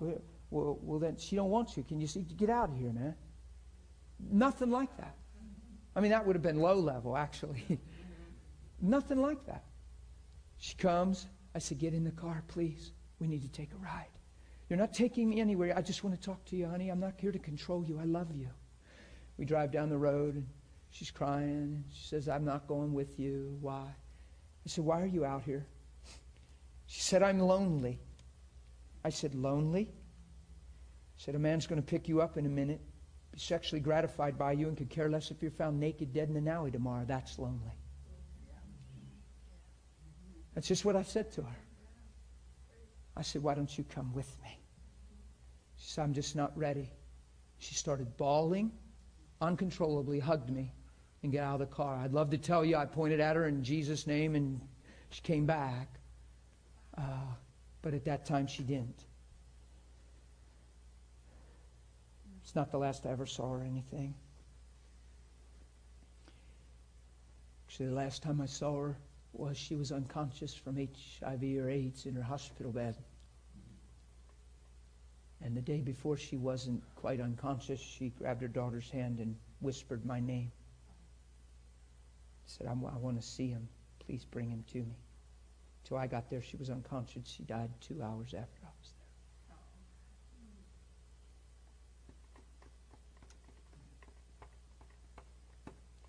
there. Loving people. I could be like, God, why, how, what's the use? Do you see with that story, you have all the more reason to love people? Because of where sin's taking people, blindness, darkness. You see that a story like that isn't a bummer, just bad ending story. It should motivate us all the more reason to love unconditionally and uncompromised. Or we can be, and I'm not being rude, being real, we could be trapped in our own little world, caring about our own little stuff, and not understand our ministry, reconciling the world. That's why we die, to live. Amen? Well, do you have it? So, I don't know how I get into that whole story, but hopefully it meant something to somebody and wasn't just an emotional story. It meant something to me because I was that girl. Amen. I was that girl. Yeah. My active addiction took me to prostitution and living on the streets And feeling that emptiness and loneliness. Right. And my mom was you. My mom used to come and find me and drag me in the truck and beg me to stop Right. and to get help. And sometimes in that position, you expect your mom to be in that place. So you don't even see it as a sign of love as much as a mother's heart. But after a while, she realizes it's love. Yeah. But And I would say the same thing. I'm not ready because I lost my brother, my only sibling, in my addiction, and my son's father was also killed. So I was running from my feelings, and Right. I kept telling her, I can't handle the pain yet. So I would do this stuff to run from the pain, and right. I had no love for myself. Like, I just didn't have any purpose anymore, and my disease continued to take control of me, ending up in prostitution and allowing men to do stuff to me because Right. I had to get the next one, and it didn't matter anymore. Right. And you throw away hope, honor, integrity, everything. It's just survival then. Yeah, And- I learned to survive. Well, here's the deal. Big time. We presume on people in her situation when she's in that she should know better. Her mom's been telling her, somebody told her, and we don't understand what's driving them. So love never fails. So when I had that lady in my car and she was saying, you don't understand about the pain, and she was saying that, I'm so lonely. And I said, lonely? And then I just kept exposing the lie. I said, honey, every day you're out here, you're adding to the pain. You're increasing the resume of pain. It's a lie. It is never your answer. Can it never be your answer? Nor could it ever be your answer. We love you. We love you. We love you. Please come home. And she cried and got out of my car and walked down the street bawling. And I just sat. You should have seen me. I sat in my car. Not defeated, because I understand faith and sowing seed and word. Sat in my car, I bawled so hard. It was intercession for her. I couldn't even drive. And I just sat there and cried and just can't even explain to you the heart of God that was in me. Came to a place where I started to pray and decree, and it wasn't the last I had seen of her. She had showed up a couple of times and stuff, and then I was out of touch with her for a long time. And I don't even know the end stages of her life. I never asked or tried to find out. I just know that she had found out she had AIDS, and it ended up, that's why she died. It got into her brain and stuff. But, so years went by, 2, 3, 4 years where I hadn't even seen her or heard of her. So I don't know that she was using right up to that time. I don't know how she was actually doing. But here's the key. When do you stop living by faith? When do you turn off love? When do you give up hope? When do you cut off? You see? Jesus is Lord. So go ahead. Did you have anything else to share? That's whenever I hit my total bottom and went to state prison, that's when I surrendered. And I said that I need to find my purpose because I don't have one anymore. And that's when he revealed to me that I'm supposed to help the suffering women that have gone through what I went through to get to the other side. And that's one of my biggest reasons of doing the Courage House. Yeah. Because I am hope, and I did go through that, and I am to the other side, and I know what works. Absolutely. So, yeah. No, So that's my awesome. purpose. Come on, God. We commend you. Thanks for your humility and just sharing that, and just because that story can bring hope. It's nothing to be ashamed of, because watch. That person she described, that wasn't even her. It was a pain-driven person, confused. It wasn't even her. It wasn't even you. So it's nothing to be ashamed of. Shame is a terrible thing. Shame is saying it's still who I am. Shame is actually a confession, it's me. Shame is equal to it's me. You get it? Guilt, terrible thing. Guilt saying I'm not forgiven. I'm still guilty. Shame, guilt, condemnation, shame. 3 major tools of the devil. I've covered it in this school many times. Guilt, I'm not forgiven. Condemnation, my life's worthy to be judged. You don't want that. You need to be mercy, right? Shame, it's still me. So you hide in the dark. And keep in front of you what you did. Identifying you instead of what he did, setting you free, and realizing the only reason you did this is because of whatever reason. Pain, blindness, unresolved conflicts. You've left something take you there. And it's not even you. And all of a sudden the light comes and whoa, what was I thinking? This isn't even me. Amen? So now she has a triumphant message to share to others and say, hey, there's a greater destiny for you. There's a deeper truth about your life than what you're being driven by. This isn't you at all. Amen? So I think that story about picking the lady up and the prostitute was fitting. Oh, that's how I got into it. Jesus at the well with the woman and me picking up a prostitute in my car. I was like, why did I share that story? I almost forgot why. Because the story's pretty moving. But I did get carded. It's just hilarious. Could I see some ID? Okay. So here's Jesus. Isn't that funny, Randy? So who's the greatest? Jesus forbids sectarianism. And there's this man out there casting out demons in his name. And the disciples wanted to forbid him because he wasn't running with them. Wow. Jesus said, don't forbid him. Do not forbid. For he who is not against us is what? On our side, for us. Isn't that good?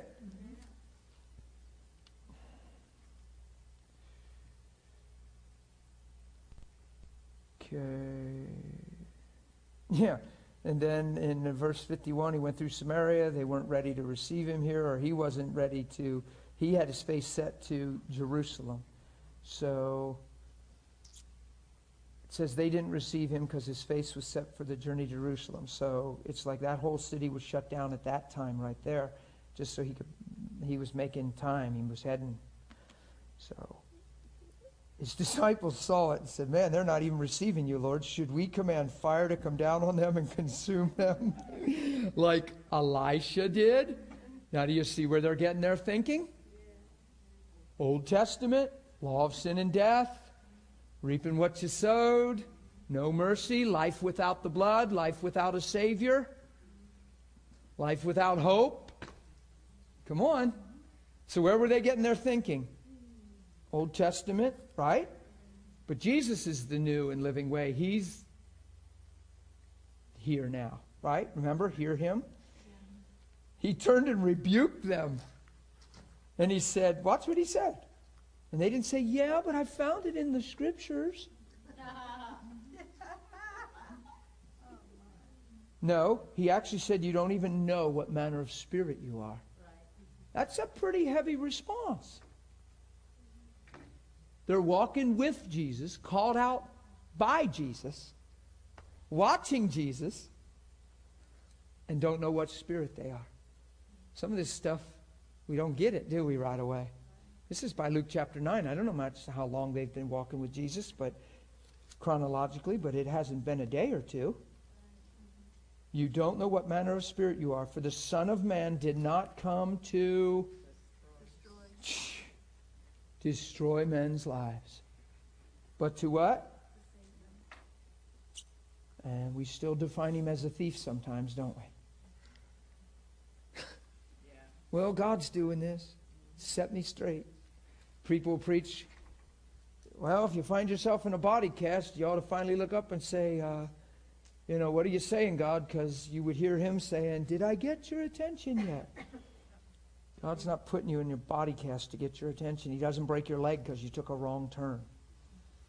He ministers truth and wisdom to your life. If you broke your kid's leg because they went to the park and you told them not to, so you broke their leg so they can't disobey you anymore, you'd go to jail. Yeah. And rightly so. And they'd take your kids. And we think God's doing that to us. How do we get so weird in our thinking?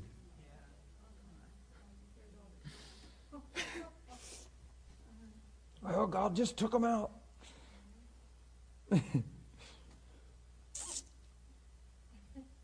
Now it happened as they journeyed on the road, someone said, Lord, I will follow you wherever you go.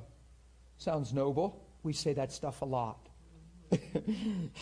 He says, foxes have holes and birds of the air have nests, but the Son of Man has nowhere to lay his head. So he's showing the cost of it. In other words, are you sure you know what you're asking? Then he said to another, follow me.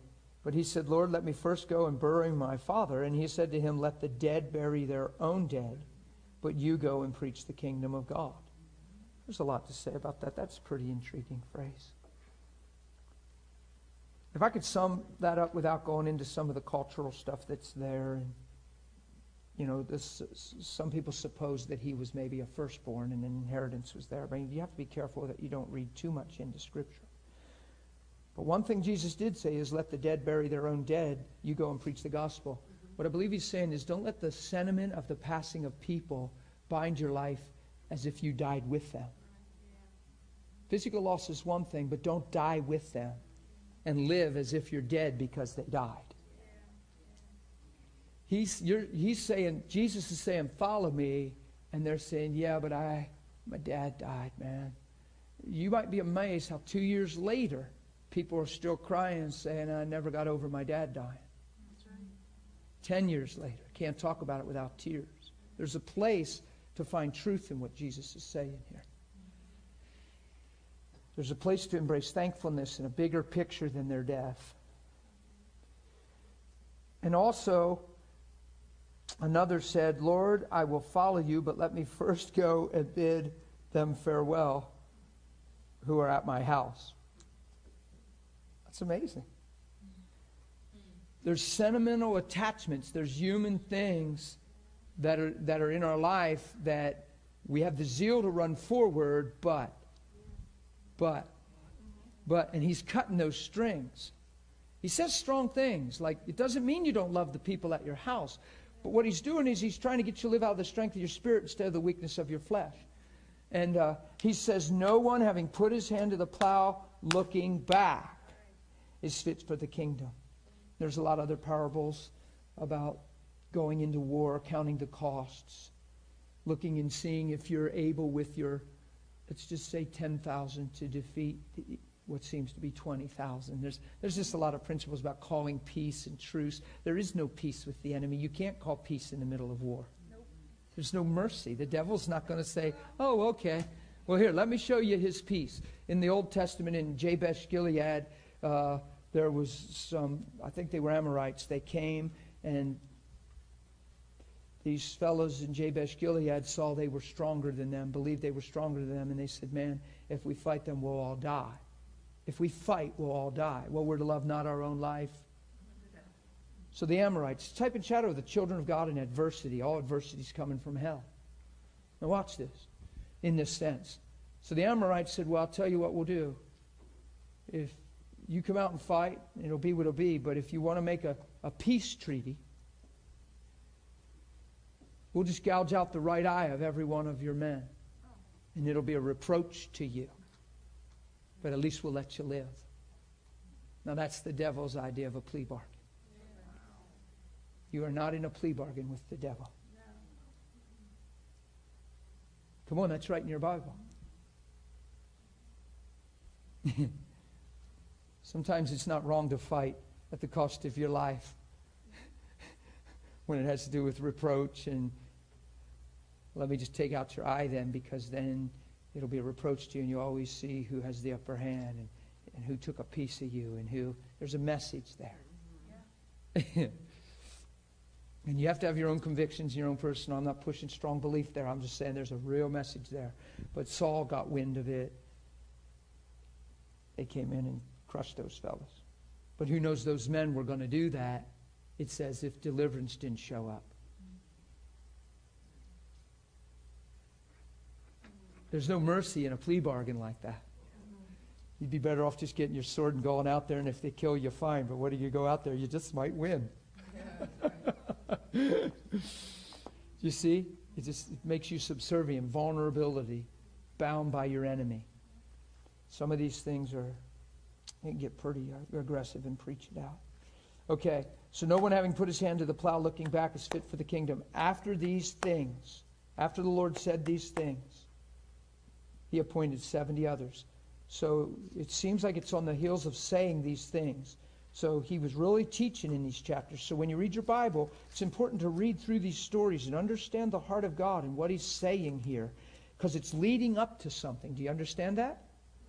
It says that on purpose, after he had said these things. So he's leading up to something. He's progressively growing here in revelation, understanding, and imparting to the people.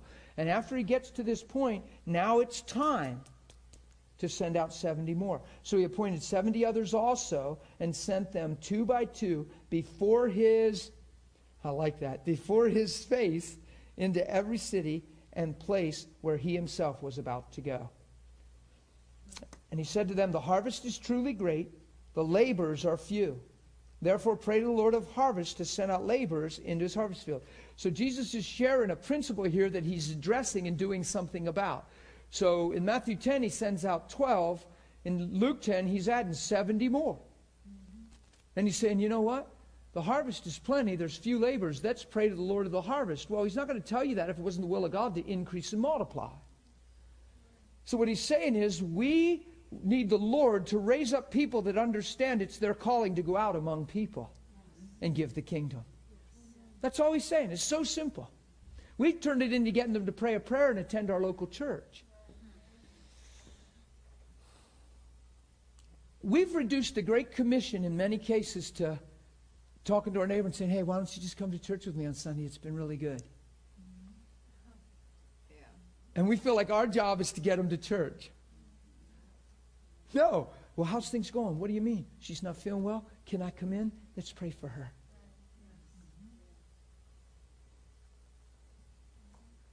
You get what I'm saying? Mm-hmm. Bringing healing. Bringing encouragement, praying, lifting up your voice and proclaiming. Yes. The harvest is truly great, the laborers are few. Pray to the Lord of harvest, that he would send out laborers into his harvest field. Go your way, behold, I send you out as lambs among wolves. Wow. Carry neither money bag, knapsack, sandals, greet no one along the road. Whatever house you enter, first say, peace to this house. And if a son of peace is there, your peace will rest on it.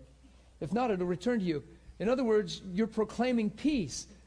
Blessed are the peacemakers. So you get into a house and you proclaim peace to you, so you're making peace the way. If somebody doesn't want peace, who knows they're not going to walk in peace? If they want to walk in obstinance and make that choice, which says your peace will come back to you. But if it's a son of peace, peace will remain. If it's somebody that has a heart to receive peace and make peace. It says, as much as depends on you, in whatever situation, as much as depends on you, be at peace with all men. Even if people refuse to let something rest, you make sure you're in peace. The Bible talks in relationships. If an unbeliever just goes on his way and busts out of your marriage and your covenant relationship. It says, well, it says, you're not held in such a matter like that when somebody makes that kind of decision, but it says, but you're called to peace. You're not called to hurt and vengeance and, well, they left me high and dry. Well, I'll never forget the way they hurt me. See, that's common language today. Isn't it amazing? The common language is the total opposite in the Word of God. You're called to peace. How do I find peace if my spouse just busted out of the door on me and left me high and dry like that? Because you hurt for them, you cry for them, they're searching, they don't know who they are. They're just like your testimony. It just might be a different action and expression, but the same things are driving men.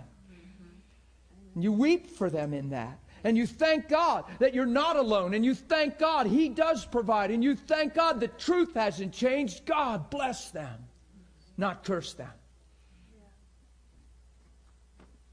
It's called becoming love. Remain in the same house, eating and drinking such things as they give. Yeah, that one's... Whew. You ought to see the stuff I bump into. And people just mean well, but they're calling people behind the scenes ahead of time, and they're trying to bless them, but they're trying to find your favorite meal and have something you really like there. They're going out of their way to bless you. It's like they roll out a red carpet when you're coming. I'm thinking, Jesus told me to take nothing, to go and just be happy with whatever they feed me. We ought to just let that happen. And here's the wife wondering if it's good enough. Is the house clean enough? Oh, my goodness. This one lady, she just cleaned for 3 days. Her kids squealed on her. They said, she's been a wreck running around cleaning for 3 days till you come. And I'm thinking, you're kidding me. Because honestly, she wouldn't have had to clean a thing. She doesn't realize she's cleaning for the wrong guy. Because I don't even walk in and notice that stuff. It's because I don't think that way. I don't live that way. I walk in your house, and the last thing I'm going to do is scan around your house. It's not even in my, it wouldn't even, the last thing I'm going to do is notice dirt. And go, you ain't probably do a little cleaning here. If you ain't cleaning your own house, your spirit man's probably a little out of order. The last thing in my mind. Love's not doing that stuff. So if I'm ever coming to your house, please don't clean extra because you're going to do it just to have a cleaner house, because it's not going to impress me, because I'm not looking for that. I'm really not. I never do. And I am so low maintenance, it's ridiculous. You can clean, you'll just have a clean house. That's fine. But it won't be on my account, is what I'm saying. Sometimes we think it's on the person's account and wonder if they're not even on that page.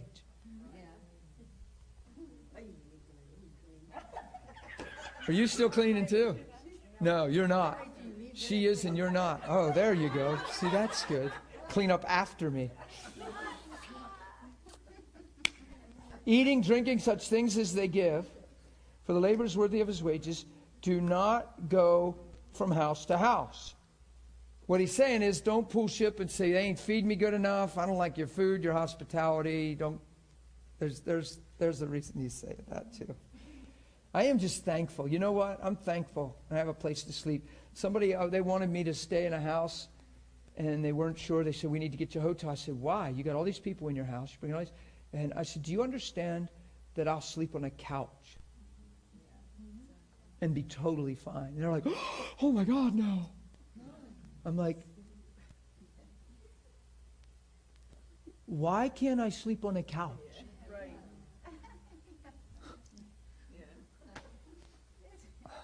Come on, be real with me. Because some of us are so freaked out about this stuff. We're like, yeah, but you're a guest, but you're the man of God. But I wonder what Jesus slept on out there in the Mount of Olives all night or over. Well, he didn't even sleep. He just sit and pray some nights, probably because there was no soft place to lay. Just stay up and pray.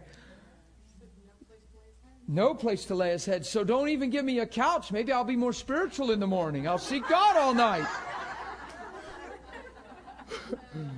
You ought to give me a big king bed. Ah.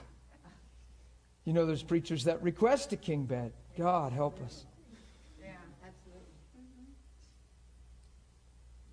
I saw a request once. Be careful. You don't get messed up in your heart with it. But I saw a request once, a king bed for myself, and then an extra room and king bed for some other people. And it was like, oh my goodness, special request. You can call that free and you can call me bound, but I couldn't even comprehend that.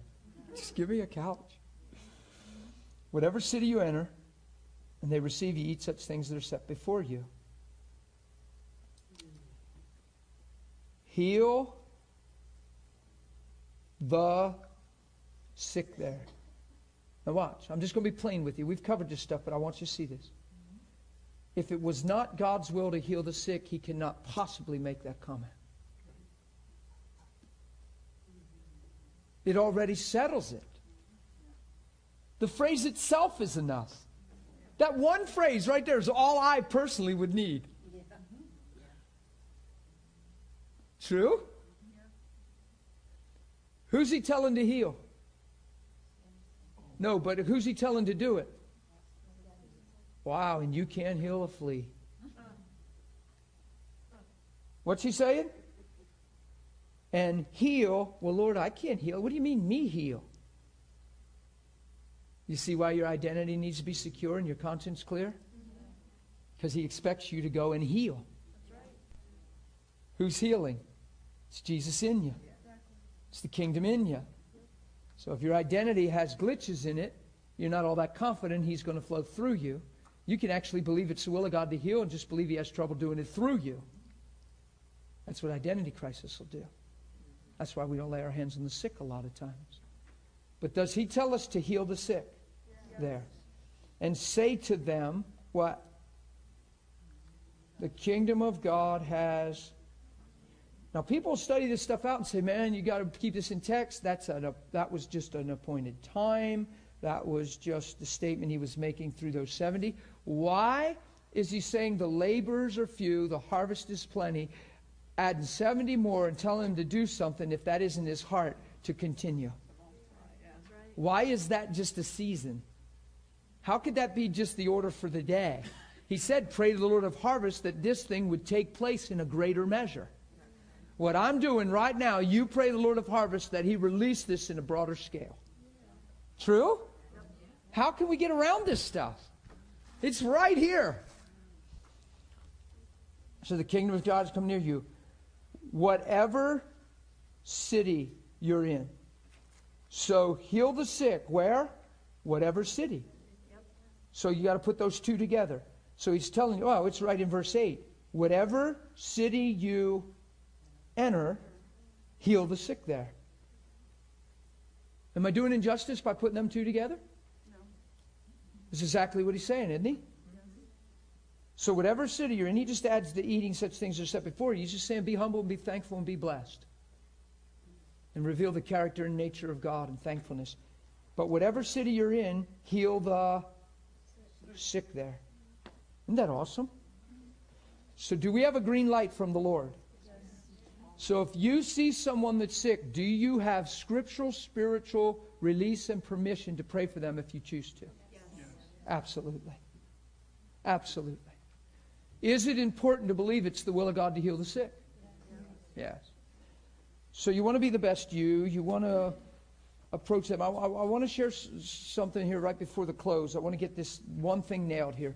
One of the biggest reasons people don't pray for the sick is because they're afraid God won't move. That's even bigger than what the people will think about them. The bigger thing in people isn't what will they think of me, it's wonder if God doesn't show up. I've found in the years of traveling and preaching on this stuff that the number one holdback in people is wonder if they don't get healed. If you're wondering that and you're letting that be your hesitancy and your motive for hesitancy, when are you ever going to get past that? When are you ever going to go in your bedroom and pray enough to come out like phone booth Superman Christian? Bring on the world, baby. Poof, poof, poof. You are going to be required of faith every step you take. Your mind is going to try to play tricks. Your emotions are going to try to speak to you. You're not going to go pray long enough in your bedroom to come out and just be caped SC on your cape, super Christian. Look out, world. Here I come. You're going to find that every time you approach people, it's faith working through love. Faith working through love. Sometimes you feel more confident than others. Sometimes you see more than you see other times. Sometimes I tell people, let's pray. That's coming out of you. And I say it real aggressive and strong. And bam, it just happens. I'd love to just say that, but I don't find myself doing that every time. Not trying to figure that out. I'm just going with the flow, and I'm growing up in Him. If I turn that into a technique, then I'm going to start saying it because that's my desire, and I'm going to make the declaration, and it ain't going to happen.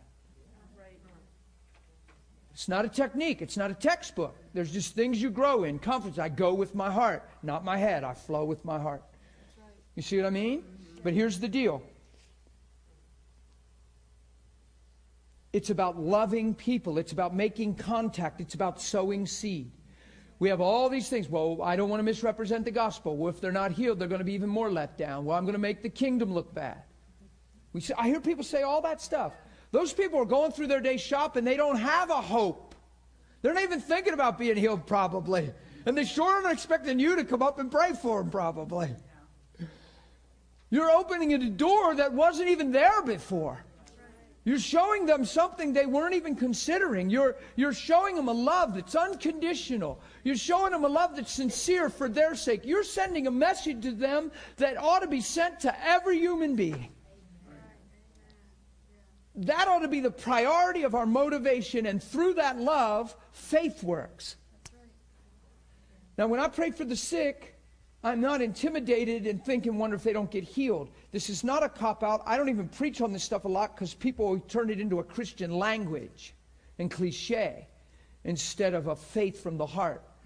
But I'm believing if I lay my hands on the sick, they recover. I'm not moved anymore. I used to get a little, because I want everybody. Who wants everybody just healed? Yeah. I want everybody just healed. Yeah. Yeah. But I can't tell you how many people I've seen be healed in a process of actually short time when it looked like maybe nothing happened. But if I can cross this hurdle and stop letting that shake me and unplug, I'm going to stay plugged in and God's going to keep moving. And it teaches me even how to live by faith. I tell the story all the time of the fibromyalgia or the plantar fasciitis thing when I prayed for all these people in services, and I was thinking, man, that thing don't stand a chance in front of the gospel. We know all things don't, but some stuff you just see bow and bow. I had never seen plantar fasciitis not healed in a person in a service. And then I hit a couple right in a row, and I seen them healed and healed. So I bump into a lady out in the store, and she tells me she has it. Well, what am I thinking? Woohoo! I pray for her, nothing changes.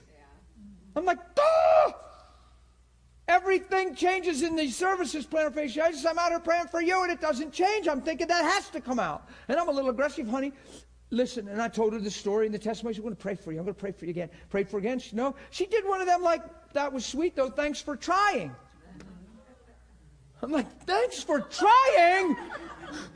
I was like, you know, if you're living in the flesh, it's like, thanks for trying. Like I'm trying to find a rabbit in a hat. Yeah, appreciate the magic show. Sorry, there wasn't a whole lot of magic. That's how it felt, man. It was serious. So I'm like, dude, I had to get a grip on myself. Who knows your mind wants to... And I'm reminiscing, I'm thinking of people that I've seen, and yet this lady, and I had to watch her, and it just, who's ever felt that way? You just have to watch her walk away like she was walking before. So I bump into a man a couple days later. Man, what's wrong? Do you hurt your feet or something? Oh, it's this thing. They just told me I plantar fasciitis. I'm like, I have a score to settle with you. That's all I'm thinking. Can I get on your feet? No. I just stay there. No. But I talked to him. I said, listen, man. And I told him, and just pray for him. Guess what happens? Check your feet. No, they hurt. The same. They hurt. I'm probably like, the same. They hurt the same. Like thinking he's lying or something. You just don't want to believe. You know? No, he says, I didn't say that. I'm in my mind. There's a war going on in my mind. And I said, can I just pray again for you, sir? I see this healed a lot, and I know Jesus loves you, man. And I always bring it back to God loving them. It's not just that Jesus healed this a lot. Because you can get off on that, and that can just be your track record. Now you're pushing the weight of your track record onto an individual that he loves. That's not what makes him healed. What makes him healed is that he loves them like he's loved everybody else. And it's God for them, loving them, I mean.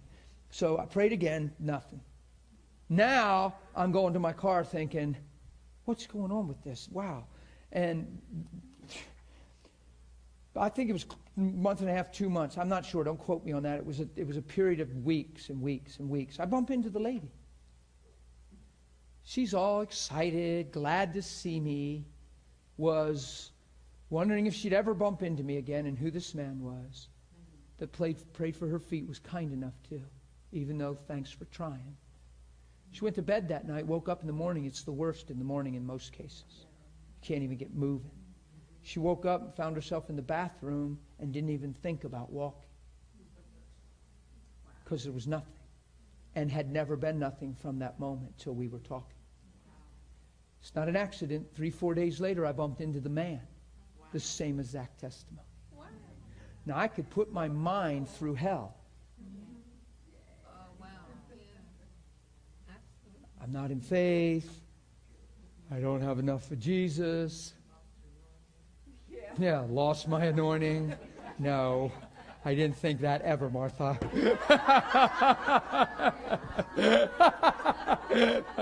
People say that stuff. People say that stuff. You just walked out of your anointing, brother. You just ain't got what you got. No, they're mind games. And in that mind game, you risk turning faith into a point in time or a hit, miss, win, or lose. All of a sudden, faith's a gamble. Either we get it or we didn't. Here's how Holy Spirit's defined faith to me concerning healing. The positioning of your heart to receive what He accomplished. Period. The positioning of your heart to receive what He accomplished. So when I pray for her, even though I want her jumping around dancing, who knows I want her doing that? That would be awesome. We get to see that. When she doesn't do that, who knows the truth hasn't changed? What we do is change the truth to accommodate our miffed minds. And then we never get locked in. Now, I still, probably more rhetorically, I'm being humble and very vulnerable here, probably rhetorically talk to them and just said the right things that I teach, because I'm taught to say those things in the sense of teaching. I know, but I can tell you I wasn't hooked up. I was just, it was bothering me. And yet God, in His mercy, fixed these situations and caused me to bump into these two people simultaneously, and they both had the same report. Now, that was Jesus speaking to me. I would have to put you on a microphone if you have a question, just because of the school. Yeah. So who knows that you have to be careful to stay sincere and believe for right now, and you want that healing now. But you can't fight over it. You can't fight over that in your mind. You have to, because rhetorically I probably said something like this to them. Well, listen, God bless you. I'm glad we prayed, because God changes things. And unless we release faith, nothing happens. And it says if you lay hands on the sick, they recover. And they're like, okay, well, thank you. And as I'm leaving, I'm telling them that because I'm believing I should tell them that. But I'm not sure I'm even believing that at that time. You see what I mean? So it becomes rhetorical is what I mean. It becomes Christianese. You have to be sure that when you tell somebody that, you totally believe that. You can give her the mic. Do you see what I'm saying? So, and that's what I'm trying to explain, and we can cover this more. This is just a quick question, but it's from the other side, from the point of view of someone that needs healing and is believing for healing, and people have prayed. I'm just believing when, Lord, not if, but I haven't seen it yet, and neither has my daughter in her body. Okay. So we each have need of healing, and she's going out healing people, but she herself needs healing. I never reduce it to when, because then you're putting it on a time frame that's already established. Now is the time, now is the day. It's not a question, it's just a matter No, what I'm saying is, it's going to happen. I understand. Now, follow my point. I don't reduce it to a when, because the application of faith is through love. It's relationship. So if I have something in my life that hasn't changed, but I've settled the will of God and I'm still seeing people healed, I'm not waiting for that day, and I'm not even locking myself into some point in some time. I'm just going to be in relationship with God. And I encourage everybody to do this always. Father, your love for me is right in the middle of a pain, right in the middle of a symptom that's recurring, something you've been prayed for 100 times, and you get out of bed and that thing is still there. And as soon as you feel it, you just lift up your heart. Father, I so thank you for your amazing love for me and your grace upon my life. God, I'm absolutely convinced that you love me and are for me. You're the strength of my life, or Jesus would have never died. And you walk in that place. You see what I mean? And there is a place for us to keep growing and to continue to pray, believe, receive all things. So I don't encourage people to just get in a position where they're waiting or where they've established a faith and now I can't be prayed for anymore. You can be prayed for. Just make sure that you are guarding your heart, that it's in faith, and you don't get just reduced to desperation. And because that's the biggest challenge when it's longevity, when it's ongoing. Because your mind becomes a detriment. Well, I've been prayed for 100 times. If it didn't happen by now, that's why we shift gears then and change. But isn't it amazing when you open this book, everything's still the same? Yeah. So what do we have to truly lock into? What is the only consistent thing of this situation? The Word. So that's how we handle that. So we invoke relationship, continuing to believe. But I've had a lot of people say, when you do it, Lord, I'm ready. Hey, whenever you do it, Lord.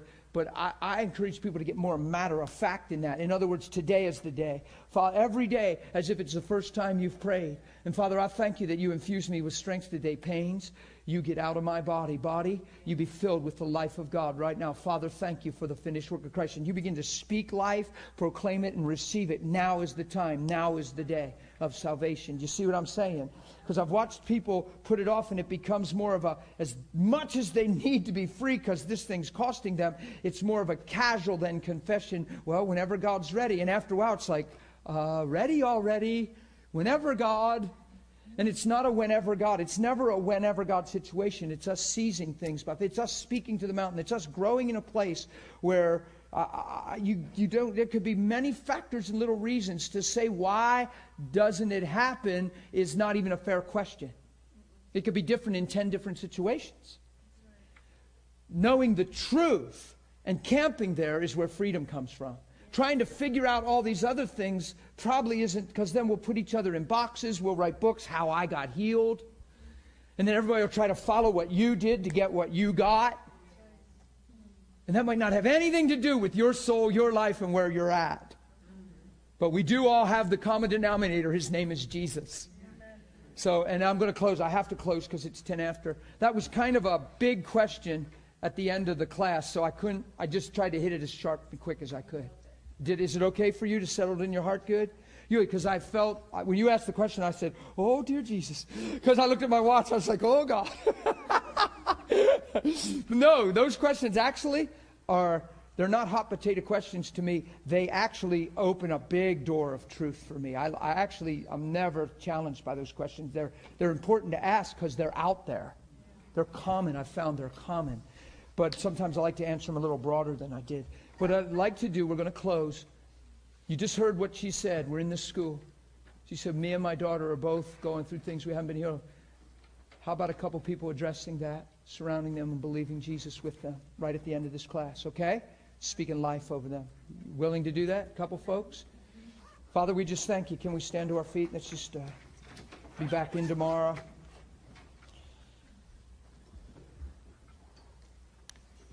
Father, we just thank you. We thank you for these highlight markers. We thank you for the Father, we thank you for the kitty picture. We thank you that cats are amazing.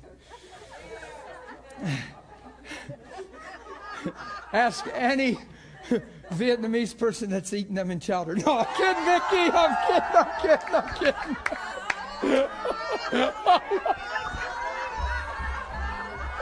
Serious, cats are amazing.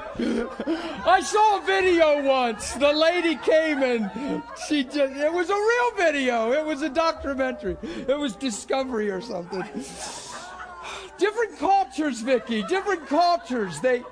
She utilized the kitty. And a chihuahua on the same video. So it was sad. Really, it was sad. Oh, where'd that come from? Cast that out of me, Vicky. Oh, is that on film? Oh, God. Irretractable. I'd try to start over, but I'm afraid where we'd end up. Father.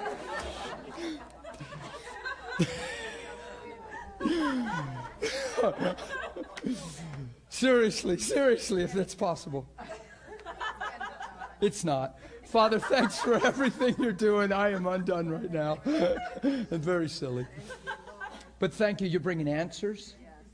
And even in real situations like over here, there is truth. There is a way to see and believe and receive grace.